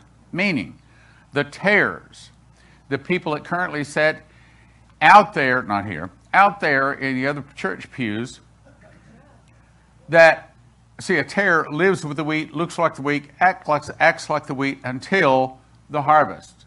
Let both grow together until the harvest. And during the harvest, then the farmer goes out and he first removes all of the tares, binds them in bundles, casts them into the fire. Then he gathers his wheat into the barn, the New Jerusalem. So when he's saying, deliver you up to be afflicted, he's talking about the tares delivering up the wheat. Then many should be offended, should betray one another, and hate one another. When Prophecy Club started, I remember Doc Burkhart of, what was the station? WREN, Topeka, Kansas, said, your biggest challenge is not going to be authorities. It's not going to be the sinners. It's going to be the Christians. The Christians will come against you the hardest. Guess what? After 28 years, he was right. Many false prophets shall rise. I told Leslie the other day, I said, man, the world needs a YouTube channel with a real prophet getting on there, bringing correction, showing people what a real prophet looks like, acts like, sounds like, how they dress, everything about it. Because the real world is following after false prophets. These days, someone turn that off. I'm about to start chattering up here. I'm cold. These days, all you got to do is open up a YouTube channel and you start getting subscribers and money flows, I guess. But God didn't call you to do that.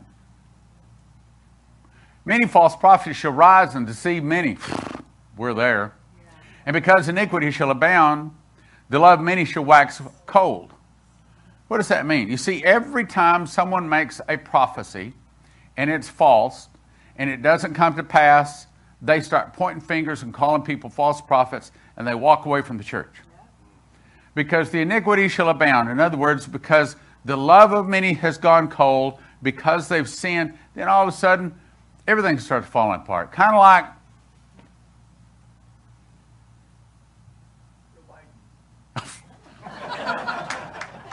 I was looking for the word now.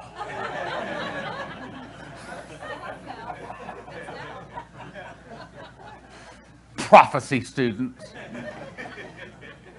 But he shall endure to the end, the same shall be saved. Now, that word there, that's a real misunderstanding.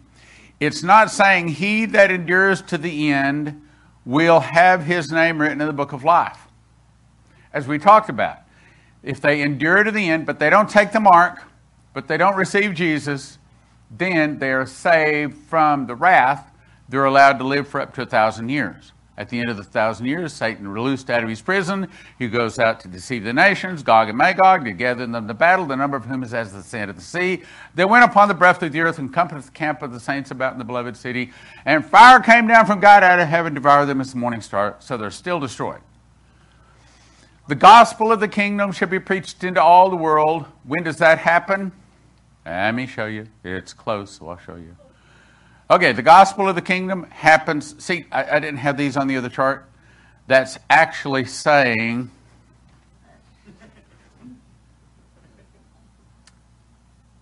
everlasting gospel. Babylon is fallen, the first one. This is Babylon's fallen, the second one. And this is saying everlasting Mark warning is given. So remember we talked about this yesterday, but I have those little marks in them. You can't put everything in a chart.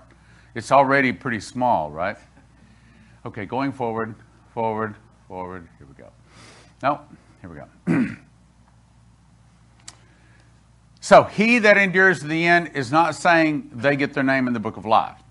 And this gospel of the kingdom should be preached into all the world for witness. And I just showed you when. That's the angel flying through the midst of heaven with the everlasting gospel.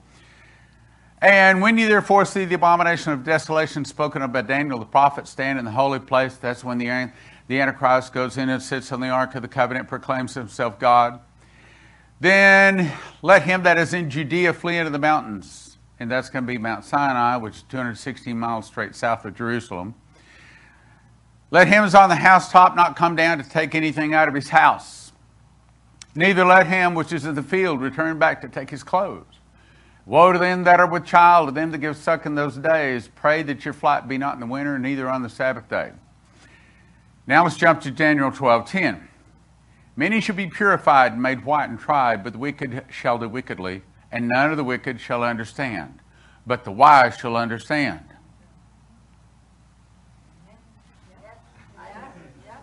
Right? And it's amazing. You try to talk to some people about the end. You try to help them understand what's coming and everything. It's like you're talking Greek. The window shade comes down. I've been there. The wise shall understand. And from the time of the daily sacrifice shall be taken away. That's in the middle of the tribulation. And the abomination that maketh desolate set up, there shall be 1,290 days. Blessed is he that waiteth and cometh to 1,330 in 5 days. I'm not going to try to explain that. Not right now.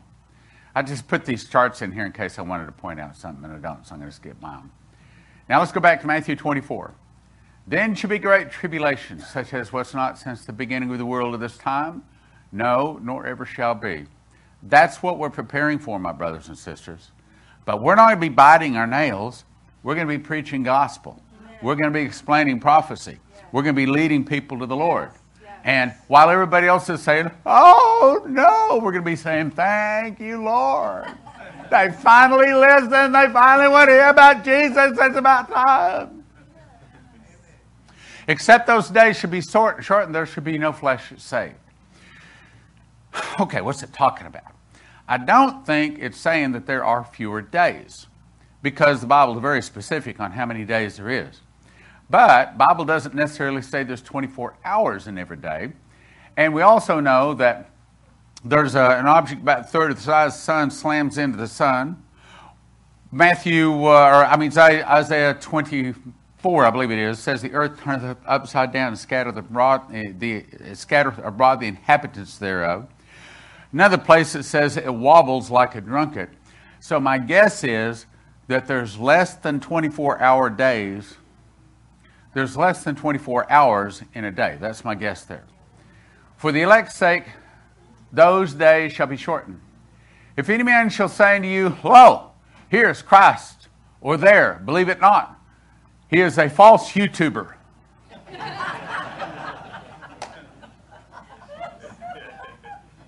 Beware. Beware of these other knucklehead ministries out here.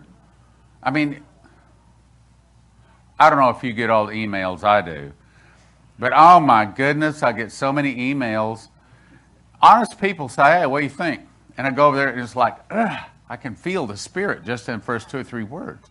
He's like, no. Well, that's what I thought. I was just checking, so thank you. Man, there's a lot of false prophets out there right now. There are a lot of people there either call themselves a prophet or not call themselves a prophet. They're acting like a prophet, right? They're prophesying. If they miss it, that's fine. That's not fine. Not when you say, thus saith the Lord.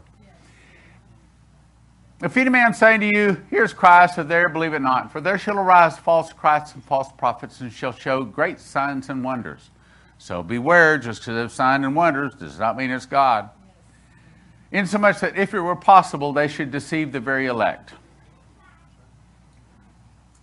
You know, there are so many different people on the internet and on YouTube that are, man, it's hard, which is why I'm telling Leslie, she got to start this Teach the Prophets channel. She's got to do it. Wherefore, if they say to you, behold, he's on the internet. Behold, he's in the desert. Go not forth. Or behold, he has a website. You know what I'm saying, right? Believe it not, for as the lightning cometh out of the east and shineth even unto the west, so shall also the coming of the Son of Man be. What's that mean? So when Jesus comes and that darkness, that eternity enters into time and the heaven rolls back like a scroll and he blows that morning star down, it'll be the final morning star just hits everything. But this is a picture as lightning is like knocking out the tares. So there's 2 people in bed, one's a tare, one's a wheat. It hits the tare and misses the wheat. Right? 2 people in the field working. One's a tare, one's a wheat. Hits the tare, misses the wheat. 1,000 shall fall by thy side, and 10,000 at the right hand. But it shall not come nigh thee. Only with thine eyes shalt thou behold and see the tare fall to the ground. Am I right? That's what it's saying. Lightning coming out of the east and shines even out of the west. So also shall the coming of the Son of Man be. For wherever the carcass is, there will the eagles be gathered. Immediately after the tribulation of those days, shall the sun be darkened. When is the sun darkened? Right here. Right here. Sun gets 7 times hotter. The sun goes out here in the 5th vial. Now you see why I keep that on the side of the church all the time. See, The moon shall not give her light. Stars shall fall from heaven, and the powers of the heavens shall be shaken. Then shall appear the sign of the Son of Man in heaven. Then shall all the tribes of the earth mourn, and they shall see the Son of Man coming in the clouds, and that's not white cumulus clouds. As we've talked about, woe to those that desire the day of the Lord, for it is not a day of light, but of darkness and clouds and thick clouds and darkness and gloominess. The clouds of heaven with power and great glory. And what is that great glory? You guys, excellent. And he shall send his angels with a great sound of a trumpet, and they shall gather together his elect from the four winds of heaven, from one end of heaven after the other. In my opinion, all of the tares are ashes and bones. He's just gathering us. Now, where is he taking us? He's taking us into the barn. Matthew 13:30, gather you first the tares, bind them into bundles, cast them into the fire. Then send my angels out, then gather the wheat into the barn. What's the barn? The New Jerusalem comes down from heaven. Now learn the parable of the fig tree. Who's the fig tree? That would be Israel. When his branch is yet tender and putteth forth leaves, you know that summer is nigh. So likewise, when you see all these things, you know that all these things, you know that it is near, even at the doors. Verily, I say unto you, this generation shall not pass till all these things be fulfilled. Oh, now we can tell when Jesus is coming. You know, in my 40 years of studying prophecy, I cannot tell you how many times I have read that verse and say, I got it. I got it. I got it. I'm going to figure it out. I still ain't figured it out. But would you like my best guesses to save you hours and hours of studying something you're not going to find? Okay, so how long is a generation? Okay, well, I think it's Psalm 95 says that we live 70 years, and if possibly we have strength, we can live 80. Ha! It's 80 years. So what you got to do is take when Israel became a nation in 1948, you add 80 years and Jesus has got to come back by then. But the problem is, well, let's see, how long is a generation? Well, let's see, a child is born, and sometimes the typical one starts having children around 20. That is, unless that means this is the time. And so if we really want to dig in to try to figure out Jesus, when he's going to come, I can take the next hour, and at the conclusion of the hour, we're still got a frown and still trying to say, so when? Sometimes I think it's real close. Sometimes I think, maybe it's this year. Sometimes I think, man, it ain't going to be for another 40 years. So when's he going to come? I don't know, but I can tell you that if we get to hear that long, loud horn, Revelation 6:1, and I saw when the Lamb opened one of the seals, and I heard, as it were, the noise of thunder. If we hear that, then I can tell you exactly 7 years later, that'll be on the Feast of Trumpets, exactly 7 years later on Feast of Trumpets, he'll return. But then we still wouldn't know the day, the hour, because the sun goes out, the earth turns upside down, all of our timekeeping is all gone. So we still don't know exactly. So we don't know, but we're going to keep our lamps trimmed. We're going to stay watching, right? And that's the main point of the message this morning. Okay, so this generation shall not pass till all these things be fulfilled. Heaven and earth shall pass away, but my words will not pass away. When does heaven and earth pass away? Can we know that? Would you like to know? Here, wait, I'm going to try to go forward and see if I can find one of those charts. I think I put it in. Here it is. Okay. Here's when heaven and earth pass away. Okay, so refresh our memory. Jesus comes back the next time on first fruits, resurrects 144,000, walks around, starts on Mount Zion, walks around, and then the wheat goes to the marriage supper of the Lamb, and then Jesus returns on Armageddon, and then 10 days later it's atonement, 5 days later it's tabernacles. So back to the question. So when is the old heaven and the old earth destroyed? The answer is here. It's on Feast of Trumpets. How do you know? Because it says, and then I saw a great white throne, and he that sat upon it, from whose face the heaven and the earth fled away, and there was found no place for them. So it starts here. The shaking and the destruction of the old heaven and the old earth starts here. 10 days later, on atonement, it's complete. 5 days later, from the 10th to the 15th of the month. 5 days later, the New Jerusalem comes down. Yes, I do sleep with the Bible under my pillow. Yes, well, Leslie is going, yes, this is all he thinks about. It is. Every question I ask goes back to something about Bible prophecy. Doesn't matter. Now, that sounds like a compliment, but that's a little bit of, you should have to live with him 38 years. That's not what I'm asking. Just want to know what you want for dinner.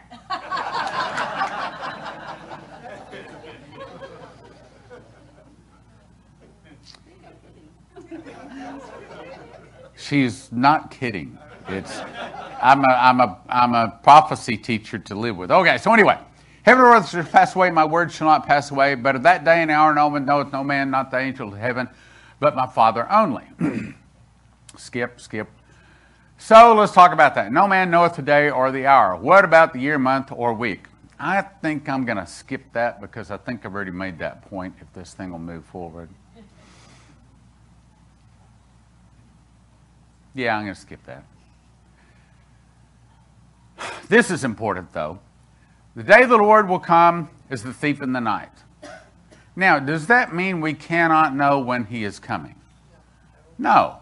It means that those people that aren't watching, that haven't trimmed their lamps, that could care less, they just think that, well, hey, look, when the earth turns upside down, it's going to be global warming.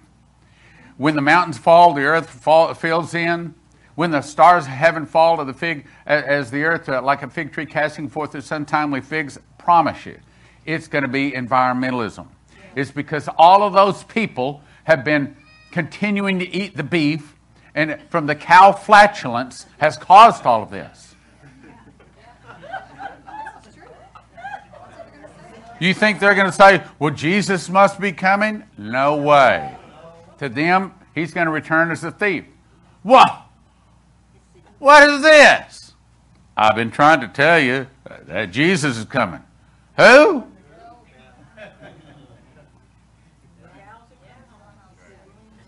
The day of the Lord will come as a thief in the night, in which the heavens shall pass away with a great noise. What is that? That's when eternity enters into time and the heavens roll back like a scroll. And the elements shall melt with fervent heat. What's that? The morning star, right? And the earth also, and the works therein that are burned up shall be burned up. What's that? Again, that's the morning star goes to the center of the earth, sets the foundation of the mountains on fire. The hills melt like wax at the presence of the Lord. The hills melt like wax, or like water running down a steep place. And so, I mean, it all fits when we understand the secret door. Okay, so let's tear up a little bit of pre-trib doctrine. We've sort of hit on it, but I love doing it. 1 Thessalonians 5:3, for when they shall say peace and safety, sudden destruction cometh upon them as travail upon a woman with child, and they shall not escape. What's the peace and safety? It's the New World Order. Okay, now like in the beauty contest, the beautiful girl steps up. Well, what is your platform?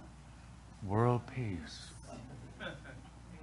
In other words, they're saying, I want world government and I want the Antichrist to come. They don't understand that, but that's what they're saying.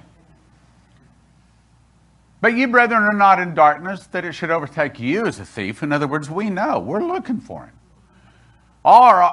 You're all the children of light, the children of day. We are not of the children of the night or darkness. Therefore, let us not sleep, as others do, but let us watch and be sober and trim our lamps. For they that sleep, sleep in the night, and they that be drunken are drunken in the night. But let us who are of the day be sober, putting on the breastplate of faith and love, and for a helmet of hope of salvation. For God hath not appointed to wrath, but to obtain salvation through our Lord Jesus Christ. Even if we were to miss the marriage supper, even if we were here on the earth, on the face of the earth, when Jesus returned, when that morning star comes down, it will pass us for destruction, but as it hits us, we will become, out of our belly flows the rivers of living water, and we get our glorified body. But as the days of Noah, so also shall the coming of the Son of Man be. For as in the days that were before the flood, they were eating, drinking, marrying, giving in marriage, and playing on the internet, until the day that Noah entered into the ark, and knew not when the flood came, took them all away. So also shall it be, the coming of the Son of Man be. Then shall two be in the field, one is burned, the other is left. Two are at the mill grinding, one is burned, and the other left. I've done the interpretation, you understand. Who then is a faithful and wise servant? Us. Whom his Lord has made ruler over his household to give them meat in due season. Blessed is that servant whom his Lord, when he cometh, shall find to have oil. Good? It's a good point. Yeah. Are you about sick of prophecy this weekend? No. Well, I am. Leslie says, I don't believe it. You don't get sick of prophecy. Verily I say unto you, he that he shall make him ruler over his goods. But if that evil servant shall say in his heart, Lord, my Lord delayeth his coming, and shall begin to smite his fellow servants, and to eat and drink with drunken, the Lord of that servant will come in a day when he is not looking for him, and in an hour he shall be not aware of, and shall cut him asunder and appoint his portion with the hypocrites, and there shall be weeping and gnashing of teeth. Skip. I don't need to point that out. Okay. Let's assume someone is in the room, someone is online, somewhere down the road, someone watches this and says, okay, you have my attention. What do I have to do to be ready when this Jesus guy comes? What do I have to do so that I'm not part of that burning and then I get eternal life? I'm so glad you asked. John 3:16 says, for God so loved the world that he gave his only begotten Son, that whosoever believeth in him should not perish but have everlasting life. Okay, great. How do we believe? The answer is found in Romans 3:23. For all have sinned and come short of the glory of God. We all have to realize that we've all sinned. Before we were born, we were sinning. Ephesians 2:8-9 says, for it is by grace you are saved. In other words, it's a gift. By grace you are saved through faith, and that not of yourselves. It is a gift of God, not of works, lest any man should boast. In other words, we can't earn our way to heaven. It's a gift. It's a free gift. How do we reach out and take that gift? Romans 10:9 and 10, if thou shalt confess with thy mouth the Lord Jesus, and believe in thine heart that God has raised him from the dead, thou shalt be saved. For with the heart man believeth unto righteousness, and with the mouth confession is made unto salvation. Meaning, we have to say with our mouth that we believe Jesus is the Christ, but we have to believe it in our heart. Yeah. Acts 2:38 says repent. All right, now what's repent? In my life, I was walking through life, walking through the mud and the muck, and God got my attention, and I thought, okay, this is not the way to go. So I decided to clean up my life, and I'm going to turn toward Jesus. And I literally said, Lord, if you give me another chance, I'll read your book, and from here on out, I will follow your book. That's repentance. So, let's pray this short prayer. If you want to make sure your name is in the book of life. Dear Heavenly Father, I admit I'm a sinner.